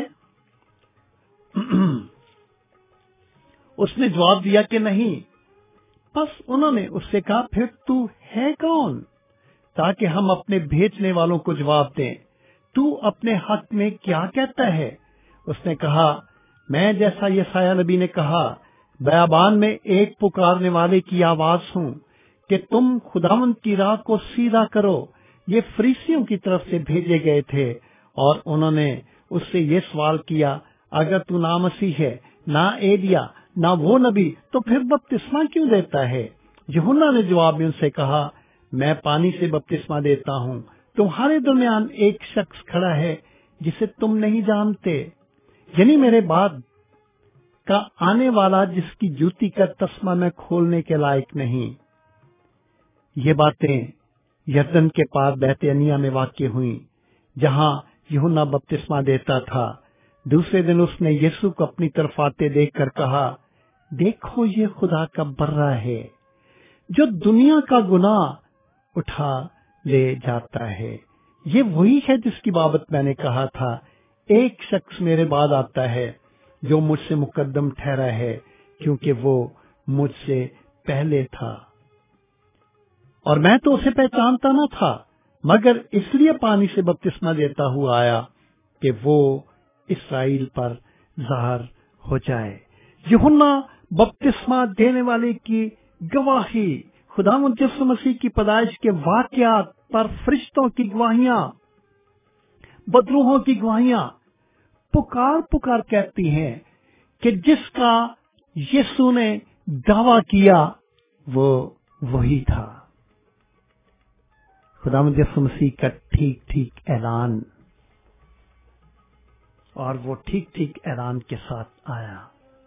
خداوند یسوع مسیح کا اپنے بارے میں ٹھیک ٹھیک اعلان اور دوسروں کا خداوند کے بارے میں ٹھیک ٹھیک اعلان اس کے بادشاہ ہونے کا ایک واضح تعارف ہے۔ پھر جب ہم لوکا کی انجیل جو کہ ابھی واقعہ 19ویں باب میں سے آپ کے سامنے آج کے دن کے حوالے سے پڑھا گیا، اسے ایک اور کے ساتھ پڑھتے ہیں۔ میں اس کی 39ویں اور 40ویں آیت آپ کے سامنے رکھنا چاہتا ہوں۔ لکھا ہے بھیڑ میں سے بعض فریسیوں نے سے کہا اے استاد اپنے شاگردوں کو ڈانٹ دے۔ اس نے جواب میں کہا میں تم سے کہتا ہوں اگر یہ چپ رہے تو پتھر چلا اٹھیں گے۔ جب نزدیک آ کر شہر کو دیکھا تو اس پر رویا۔ بھیڑ میں سے بعض فریسیوں نے سے کہا اے استاد اپنے شاگردوں کو ڈانٹ دے۔ اس نے جواب میں کہا میں تم سے کہتا ہوں اگر یہ چپ رہے تو پتھر چلا اٹھیں گے۔ جیسے ہی یہ عظیم بادشاہ شہر کے اندر داخل ہوا اس کے دشمن جانتے تھے کہ کیا واقع ہونے کو ہے، چنانچہ وہ ٹھیک ٹھیک دشمن کے ساتھ آیا۔ وہ دانیل نبی اور زکریا نبی کی الفاظ کی پیشن گوئی سے واقف تھے۔ یسوع کے دشمنوں کو پتا تھا کہ نبیوں نے کیا پیشن گوئیاں کی ہیں، پیشن گوئی کے الفاظ سے وہ واقف تھے۔ وہ جانتے تھے کہ آج کے دن مسیح خداوند اپنے آپ کو اسرائیل کے بادشاہ کے طور پر پیش کر رہا ہے اور یہ ان کی موجودگی میں ہو رہا ہے، مگر ان کی دور دور تک یہ مرضی نہیں تھی کہ وہ یسوع کو قبول کرتے اور اس پر ایمان لاتے۔ جانتے تھے، پیشن گوئیوں کو جانتے تھے، پیشن گوئیاں اس بادشاہ پر پوری ہو رہی تھیں، لیکن اسے قبول نہیں کر رہے تھے کیونکہ وہ اس کے دشمن تھے۔ یہ بھی خداوند یسوع مسیح کے تعارف کا ایک واضح نشان ہے کہ وہ ٹھیک ٹھیک دشمنوں کے ساتھ آیا۔ ان کی مرضی یہ نہیں تھی کہ وہ یسوع کو قبول کرتے۔ ایک ہفتے کے کم عرصے میں उसके दुश्मन रूमियों से जा मिले और उसकी सलीबी मौत का मुतालबा करने लग गए। पुराने एहदनामे की पेशनगोइयां कहती हैं कि ऐसा ही होना था। जबकि हम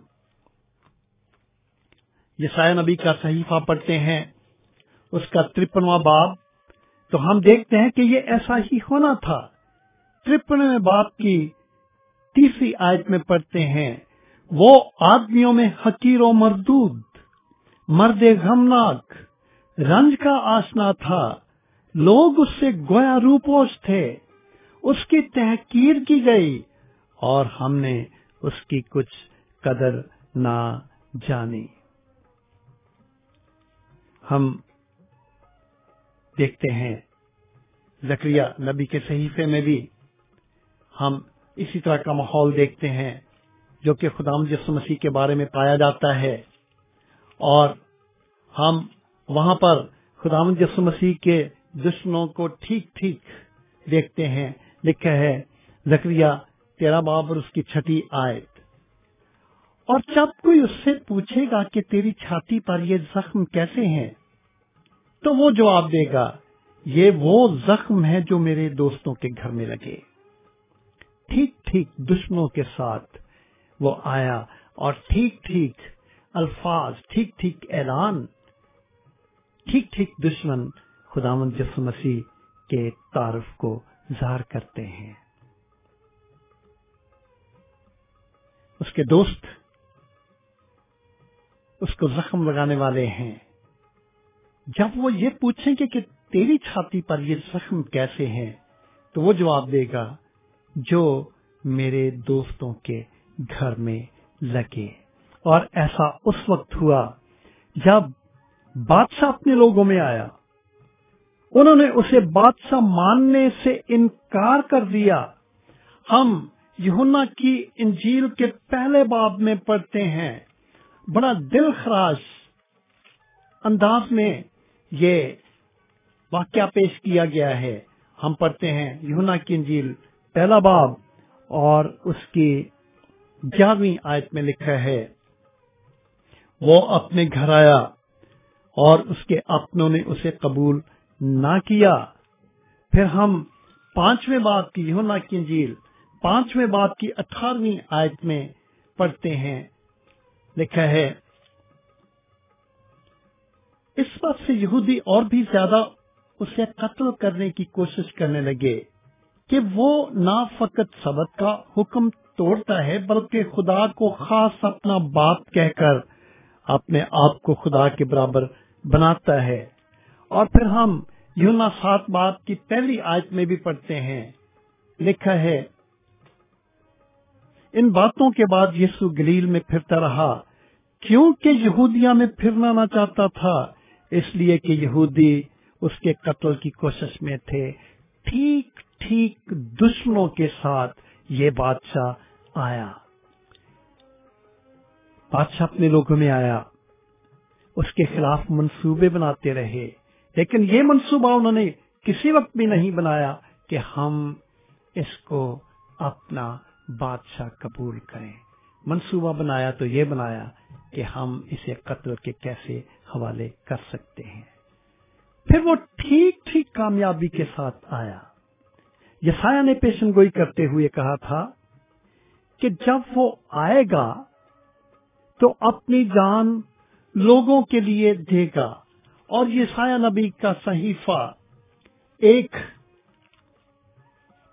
ऐसा सहीफा है जिसमें खुदावंद यीशु मसीह के बारे में बड़ी वाज़ेह तौर पर और दिल खराश अंदाज में पेशनगोई की गई है। हम पढ़ते हैं, लिखे है, हमारे पैगाम पर कौन ईमान लाया, यशाया 53 बाब, और खुदावंद का बाजू किस पर ज़ाहिर हुआ, पर वो उसके आगे कौंपल की तरह और खुश्क जमीन से जड़ की मानद फूट निकला है। ना उसकी कोई शक्ल सूरत है ना खूबसूरती। जब हम उस पर निगाह करें तो कुछ हुस्न जमाल नहीं कि हम उसके मुश्ताक हों। वो आदमी में हकीरो मरदूद, मर्दे गमनाक, रंज का आसना था, लोग उससे गोया रूप पोश थे, उसकी तहकीर की गई, हमने उसकी कुछ कदर न जानी, और आप अपनी फुर्सत में ये पूरा बाब पढ़ सकते हैं कि ठीक इसी तरह यीशु ने किया जिस तरह के हम यशायाह 53 बाब में पढ़ते हैं। उसने अपनी जान को लोगों के लिए कुर्बान कर दिया, उसके अपनों ने उसे रद्द कर दिया, और वो जो कि उनके लिए कुर्बान हुआ और अपने आप को सलीबी मौत के हवाले कर दिया, उन्होंने उसे अपना शख्सी निजात दहिंदा और बादशाह कबूल ना किया। वो एक हौलनाक मौत मर गया, लानती मौत मर गया, ताकि हमें बचाने का रास्ता बनाए। जब यीशु सलीब पर मर गया, उसने जो कोई भी उस पर ईमान लाता है, जो कोई के लिए भी राह बनाई ताकि वो बच जाए। हम मुकाशवा की किताब के 22वें बाब की 17वीं आयत में बड़े वाज़ेह तौर से पढ़ते हैं। मुकाशवा 22 बाब और उसकी 17वीं आयत लिखा है, और रूह और दुल्हन कहती है आ, और सुनने वाला भी कहे आ, और जो प्यासा हो वो आए, और जो कोई चाहे आबे हयात मुफ्त ले। जो कोई चाहे आबे हयात मुफ्त ले। जब उसने पुकारा कि तमाम हुआ, हम यूहन्ना की इंजील के 19 बाब की 30वीं आयत में पढ़ते हैं, तो ये वाकई गुनाह का कर्ज था जो कि उसने हमेशा के लिए उतार दिया, खुदा तक जाने का रास्ता खोल दिया।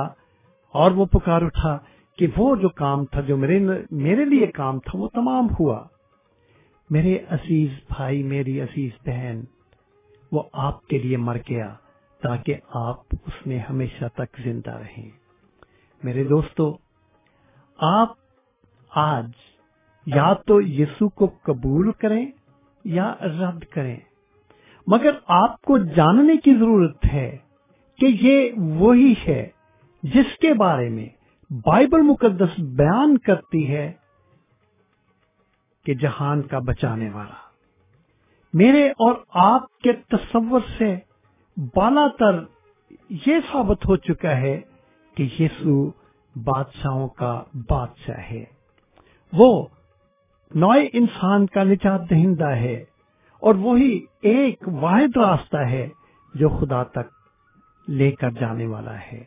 उसने खुद कहा था, उसने कहा कि राह और हक और जिंदगी मैं हूँ, कोई मेरे वसीले के बगैर बाप के पास नहीं जा सकता। हमने आज की बातचीत के दूसरे हिस्से पर गौर किया, और दूसरा हिस्सा ये था कि आने वाले बादशाह ने अपना तारफ कैसे पेश किया, या उसके तारफ में क्या क्या बातें पाई जाती हैं। और हमने इस बात का जिक्र किया कि वो पूरी तस्दीक ऑथेंटिकेशन के साथ आया। फिर हमने ये भी कहा कि ठीक ठीक ऐलान के साथ आया। फिर हमने गौर किया कि वो ठीक ठीक दुश्मनों के साथ आया। फिर वो ठीक ठीक कामयाबी के साथ आया। और अभी हम इस बात पर गौर करेंगे कि बादशाह, ये जो बादशाहों का बादशाह जो आज के दिन आया है, इसका वादा क्या है जो कि मुझसे और आपसे करता है। लेकिन हम थोड़ी ब्रेक लेंगे ताकि एक खूबसूरत मसीही नगमा आज के दिन के हवाले से सुन सके।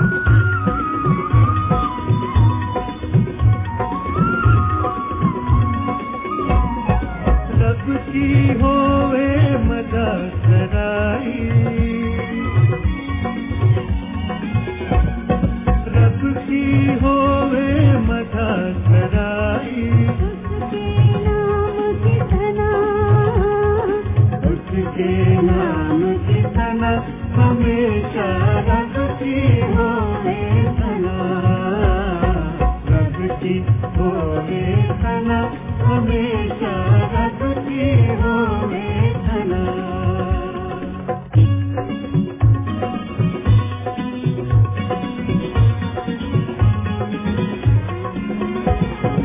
रब के घर में होवे सताइश,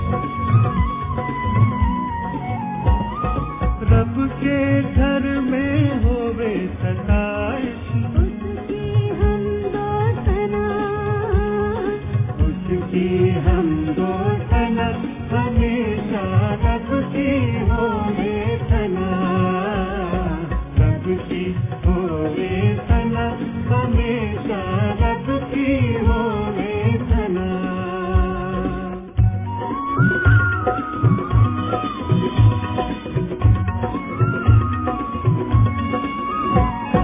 कामों में है वो कैसा ताबिर,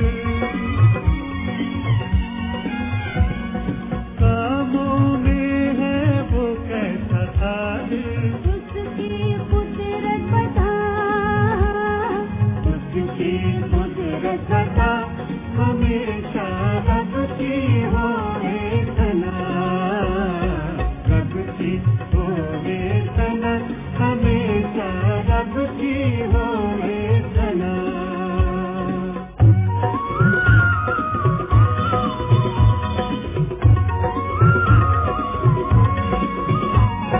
ताजा ताजों पे राखी फेरो, ताजा ताजों पे राखी फेरो, और सबने बजा, और सबने बचा हमेशा रब की होवे सना, रब की होवे सना हमेशा रब की होवे सना।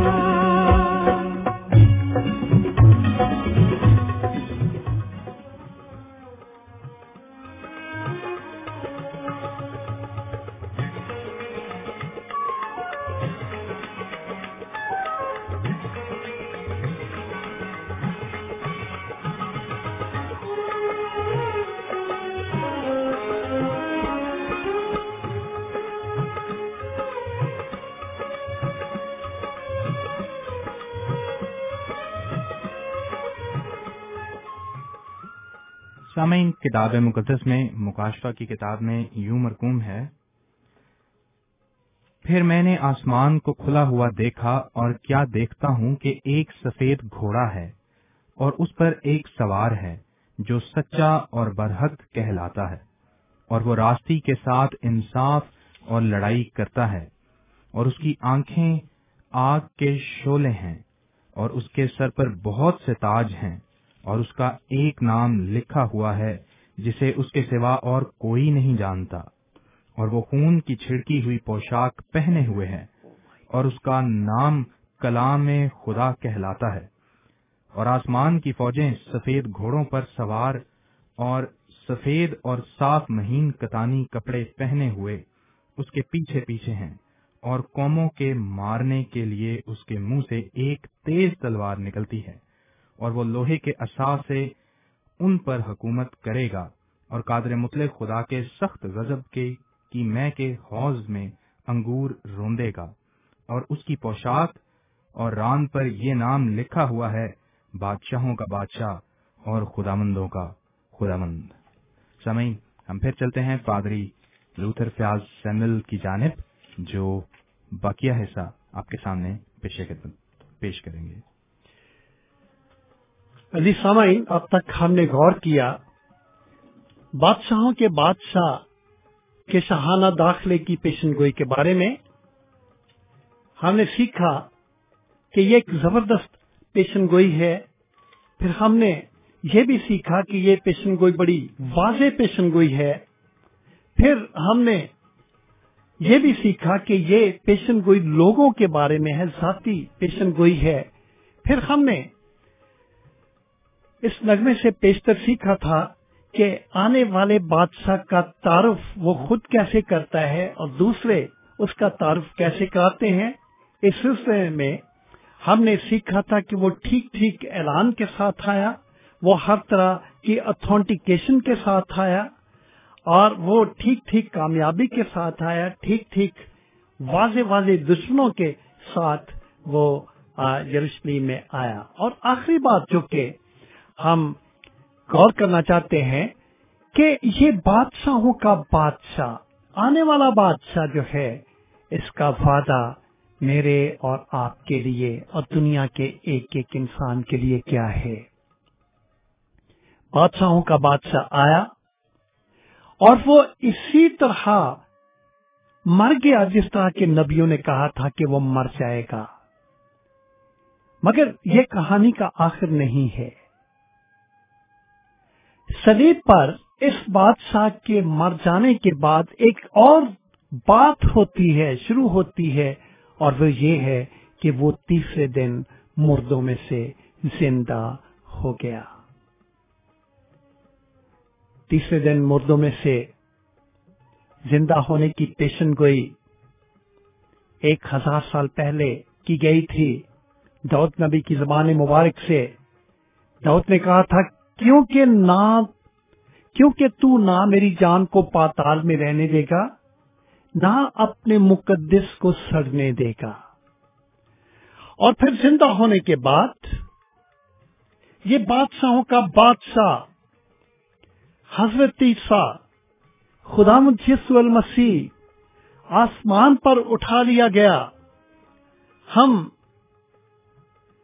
یہ بیان رسولوں کے اعمال کے پہلے باب کی پہلی 11 آیات میں پڑھتے ہیں، لیکن 9 اور 10 اور 11ویں آیت میں آپ کے سامنے رکھنا چاہتا ہوں۔ لکھا ہے، یہ کہہ کر وہ ان کے دیکھتے دیکھتے اوپر اٹھا لیا گیا اور بدری نے اسے ان کی نظروں سے چھپا دیا، اور اس کے جاتے وقت جب وہ آسمان کی طرف غور سے دیکھ رہے تھے تو دیکھو 2 مرد سفید پوشاک پہنے اس کے پاس آ کھڑے ہوئے اور کہنے لگے، اے گلیلی مردو، تم کیوں کھڑے آسمان کی طرف دیکھتے ہو؟ یہی یسوع جو تمہارے پاس سے آسمان پر اٹھایا گیا ہے، اسی طرح پھر آئے گا جس طرح تم نے اسے آسمان پر جاتے دیکھا۔ زندہ ہونے کے بعد وہ آسمان پر اٹھا لیا، اور یہ وعدہ دیا گیا کہ وہ ایک دن واپس آئے گا۔ میں آپ کو یہ بتانا چاہتا ہوں میرے عزیز سامعین اور ناظرین کہ اب جب وہ دوبارہ واپس آئے گا تو وہ ایسے نہیں آئے گا جیسے کہ پہلے آیا تھا، اور نہ ہی کچھ ایسی بات ہوگی جو کہ پہلے ہوئی تھی۔ اس کے آنے کے اور اس کے ظہور کا وعدہ ہے۔ بادشاہ نے وعدہ کیا تھا کہ وہ آئے گا۔ یہ وعدہ اس وقت کیا تھا جب وہ آسمان پر جانے کو تھا اور ابھی تک گیا نہیں تھا۔ ہم اس وعدے کو انجیل کے الفاظ میں پڑھتے ہیں، یوحنا کی انجیل اس کا 14واں باب اور اس کی پہلی 3 آیات میں اس وعدے کو پڑھتے ہیں۔ لکھا ہے، تمہارا دل نہ گھبرائے، تم خدا پر ایمان رکھتے ہو، مجھ پر بھی ایمان رکھو۔ میرے باپ کے گھر میں بہت سے مکان ہیں، اگر نہ ہوتے تو میں تم سے کہہ دیتا، کیونکہ میں جاتا ہوں تاکہ تمہارے لیے جگہ تیار کروں، اور اگر میں جا کر تمہارے لیے جگہ تیار کروں تو پھر آ کر تمہیں اپنے ساتھ لے لوں گا، تاکہ جہاں میں ہوں تم بھی ہو، جہاں میں ہوں تم بھی ہو۔ یہ وعدہ بادشاہوں کے بادشاہ نے کیا، اور ہم مقدس پولس رسول کے الفاظ میں اس کے واپس آنے کے بارے میں پڑھتے ہیں۔ جب ہم پولس کا خط जो कि पहला थस्सलुनीकियों है। थस्सलुनीकियों की कलीसिया के नाम मुकद्दस पौलुस रसूल का पहला खत और उसका चौथा बाब और उसकी 16वीं और उसकी 17वीं आयत में इस तौर से लिखा है, क्योंकि खुदावंद खुद आसमान से ललकार और मुकर्रब फरिश्ते की आवाज और खुदा के नरसिंगे के साथ उतर आएगा, और पहले तो वो जो मसीह में मुए जी उठेंगे, फिर हम जो जिंदा बाकी होंगे उनके साथ बादलों पर उठाए जाएंगे, ताकि हवा में खुदावंद का इस्तकबाल करें और इस तरह हमेशा खुदावंद के साथ रहेंगे। बादशाह की दोबारा आमद का ऐलान बड़े वाज़ेह तौर पर किया गया है, और ये आमद कभी भी किसी से, किसी भी इंसान से पोशीदा नहीं रहेगी। हर जी रूह इस आमद को देखेगा। और हम पढ़ते हैं मुकाशवा की किताब पहला बाब और उसकी 7वीं आयत, देखो वो बादलों के साथ आने वाला है और हर एक आंख उसे देखेगी, और जिन्होंने उसे छेदा था वो भी देखेंगे, और जमीन पर के सब कबीले उसके सबब से छाती पीटेंगे। बेशक, आमीन। हम अपने आप से एक सवाल पूछें, क्या हम उसकी आमद के लिए तैयार हैं? क्या हम उसके इस वादे को लेते हैं? वो आने वाला है। मेरे अजीजों, उसने अपनी अथॉरिटी और अख्तियार का भी वादा किया, उसने अपने फैसले का भी वादा किया। उसकी पोशाक और रान पर नाम लिखा हुआ है, बादशाहों का बादशाह, खुदावंदों का खुदावंद। वो जब तख्ते अदालत पर बैठेगा, वो रास्ती से हुकूमत करेगा। मेरे अजीज दोस्तों, जो बेहतरीन बात आप कर सकते हैं वो ये है, एक बेहतरीन फैसला, और बेहतरीन फैसला ये है कि आप यीशु के पास आएं और बच जाएं। अगर आप अभी तक नहीं बचे तो आज मौका है, आज यीशु को कबूल करें। वो यीशु जो कि बादशाहों का बादशाह है। मेरे अजीज दोस्तों, मैंने कोशिश की है कि आपको दिखा सकूं कि यीशु वही है जिसको बाइबल मुकद्दस ने दिखाया है कि वो यीशु है, खुदा का बेटा है, खुदा का बर्रा है, खुदा तक जाने का रास्ता है। क्या आपने उसे अपना शख्सी निजात दहिंदा कबूल कर लिया है? क्या कोई जिंदगी में ऐसा मुबारक मौका आया था कि आपने उसे कबूल कर लिया था और गुनाहों से बच गए थे? और अगर नहीं, मौका है कि आप उसे कबूल करें, अपना शख्सी निजात दहिंदा। उसका कहना है, जो कोई मेरे पास आएगा उसे मैं हरगिज़ निकाल ना दूंगा। खुदा आप सबको ऐसा ही करने की तौफीक दे। आमीन।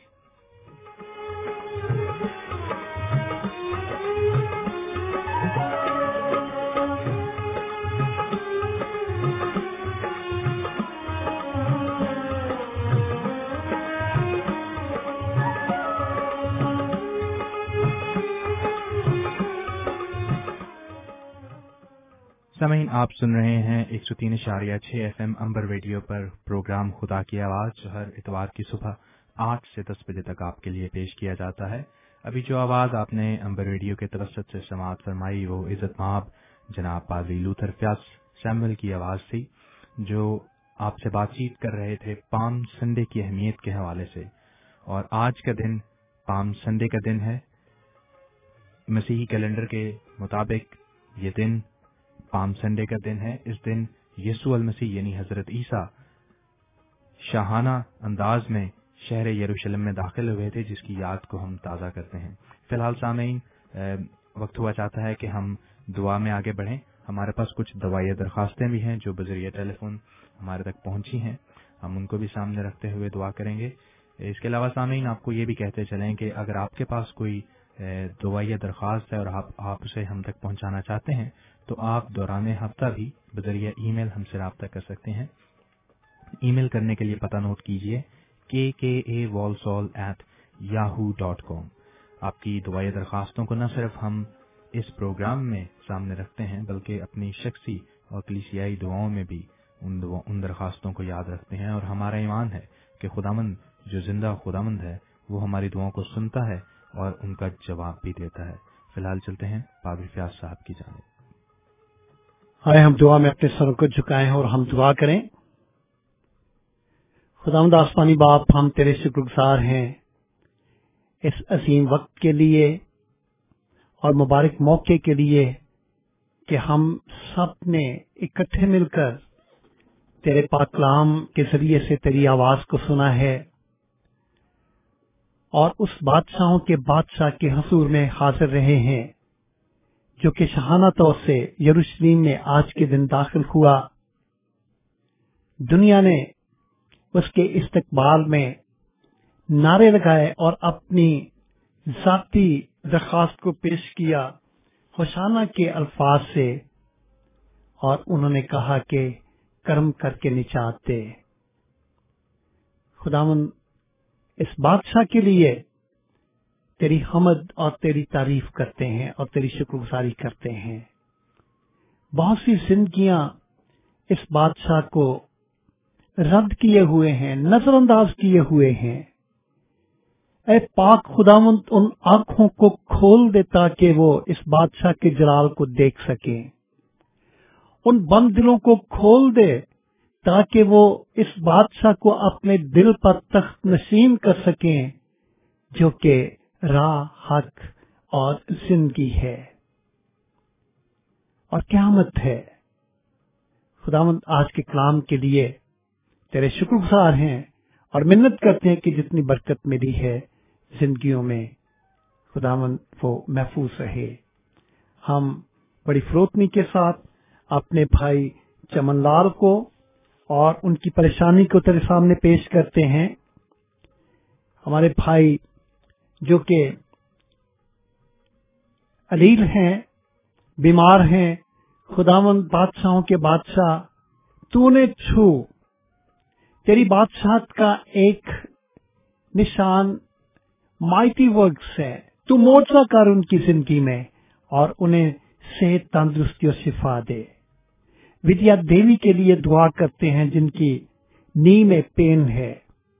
खुदावंद, उनके घुटने की दर्द को मौकूफ कर दे, अपना हाथ बढ़ा और खुदावंद उन्हें सेहत, जिंदगी और तंदुरुस्ती दे और उनके जिस्म का ये दर्द आलूद हिस्सा बिल्कुल ठीक हो जाए।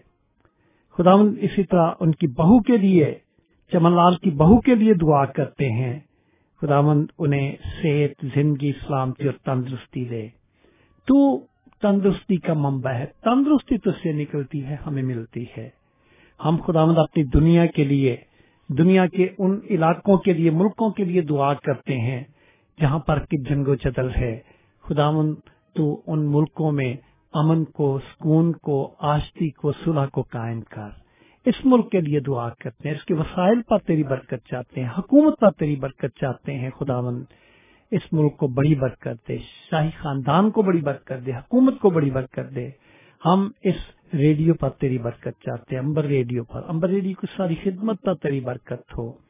और खुदावंद, ये अपने मकसद में दिन दुगनी रात चौगनी तरक्की करे, इसके इंतजाम पर तेरी बरकत हो। और खुदावंद आसमानी बाप, हम अपने आप को तेरे सामने पेश करते हैं कि अगले हफ्ते जब फिर हम आते हैं खुदावंद, तेरी आवाज के साथ, एक नए मसीह के साथ इस स्टूडियो में, खुदावंद तेरे नाम को जलाल देने वाले बने। हमारी दरखास्त को सुन, यीशु नाम का वसीला देकर मांगते हैं, आमीन।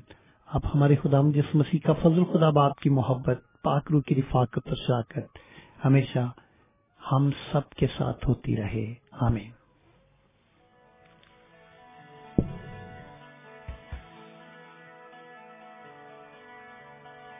सामीन, बावजूद इसके कि सिर्फ 4 मिनट प्रोग्राम के इख्तिताम में रहते हैं, शायद हम सिर्फ 1 या 2 मुख्तसर कॉलें प्रोग्राम में शामिल कर सकें। अगर आप कॉल करना चाहें तो नंबर वही है, आपका जाना पहचाना 01922 722 मैंने प्रोग्राम के शुरू में, इब्तिदा ही में आपसे कहा था कि 2 घंटों के मुख्तसर दौरानिया में تو سامعین یہ بات تو ثابت ہو چکی ہے کہ 2 گھنٹے باوجود اس کے کہ سننے میں معلوم ہوتا ہے کہ شاید کافی کٹھن ہے، لیکن 2 گھنٹوں کا سلسلہ اتنی جلدی گزرتا ہے کہ پتہ ہی نہیں چلتا. نمبر ہے 01922722707. دل کو اس کے حضور دعائیں سن لے گا، تمہاری ہو ضرور. تو آؤ مل کے گاؤ، آوازیں اٹھاؤ. تو آؤ مل کے گاؤ، آوازیں اٹھاؤ. ہوسینا ہوسینا ہوسینا ہوسینا ہوسینا in the highest. ہوسینا ہوسینا ہوسینا ہوسینا ہوسینا in the highest.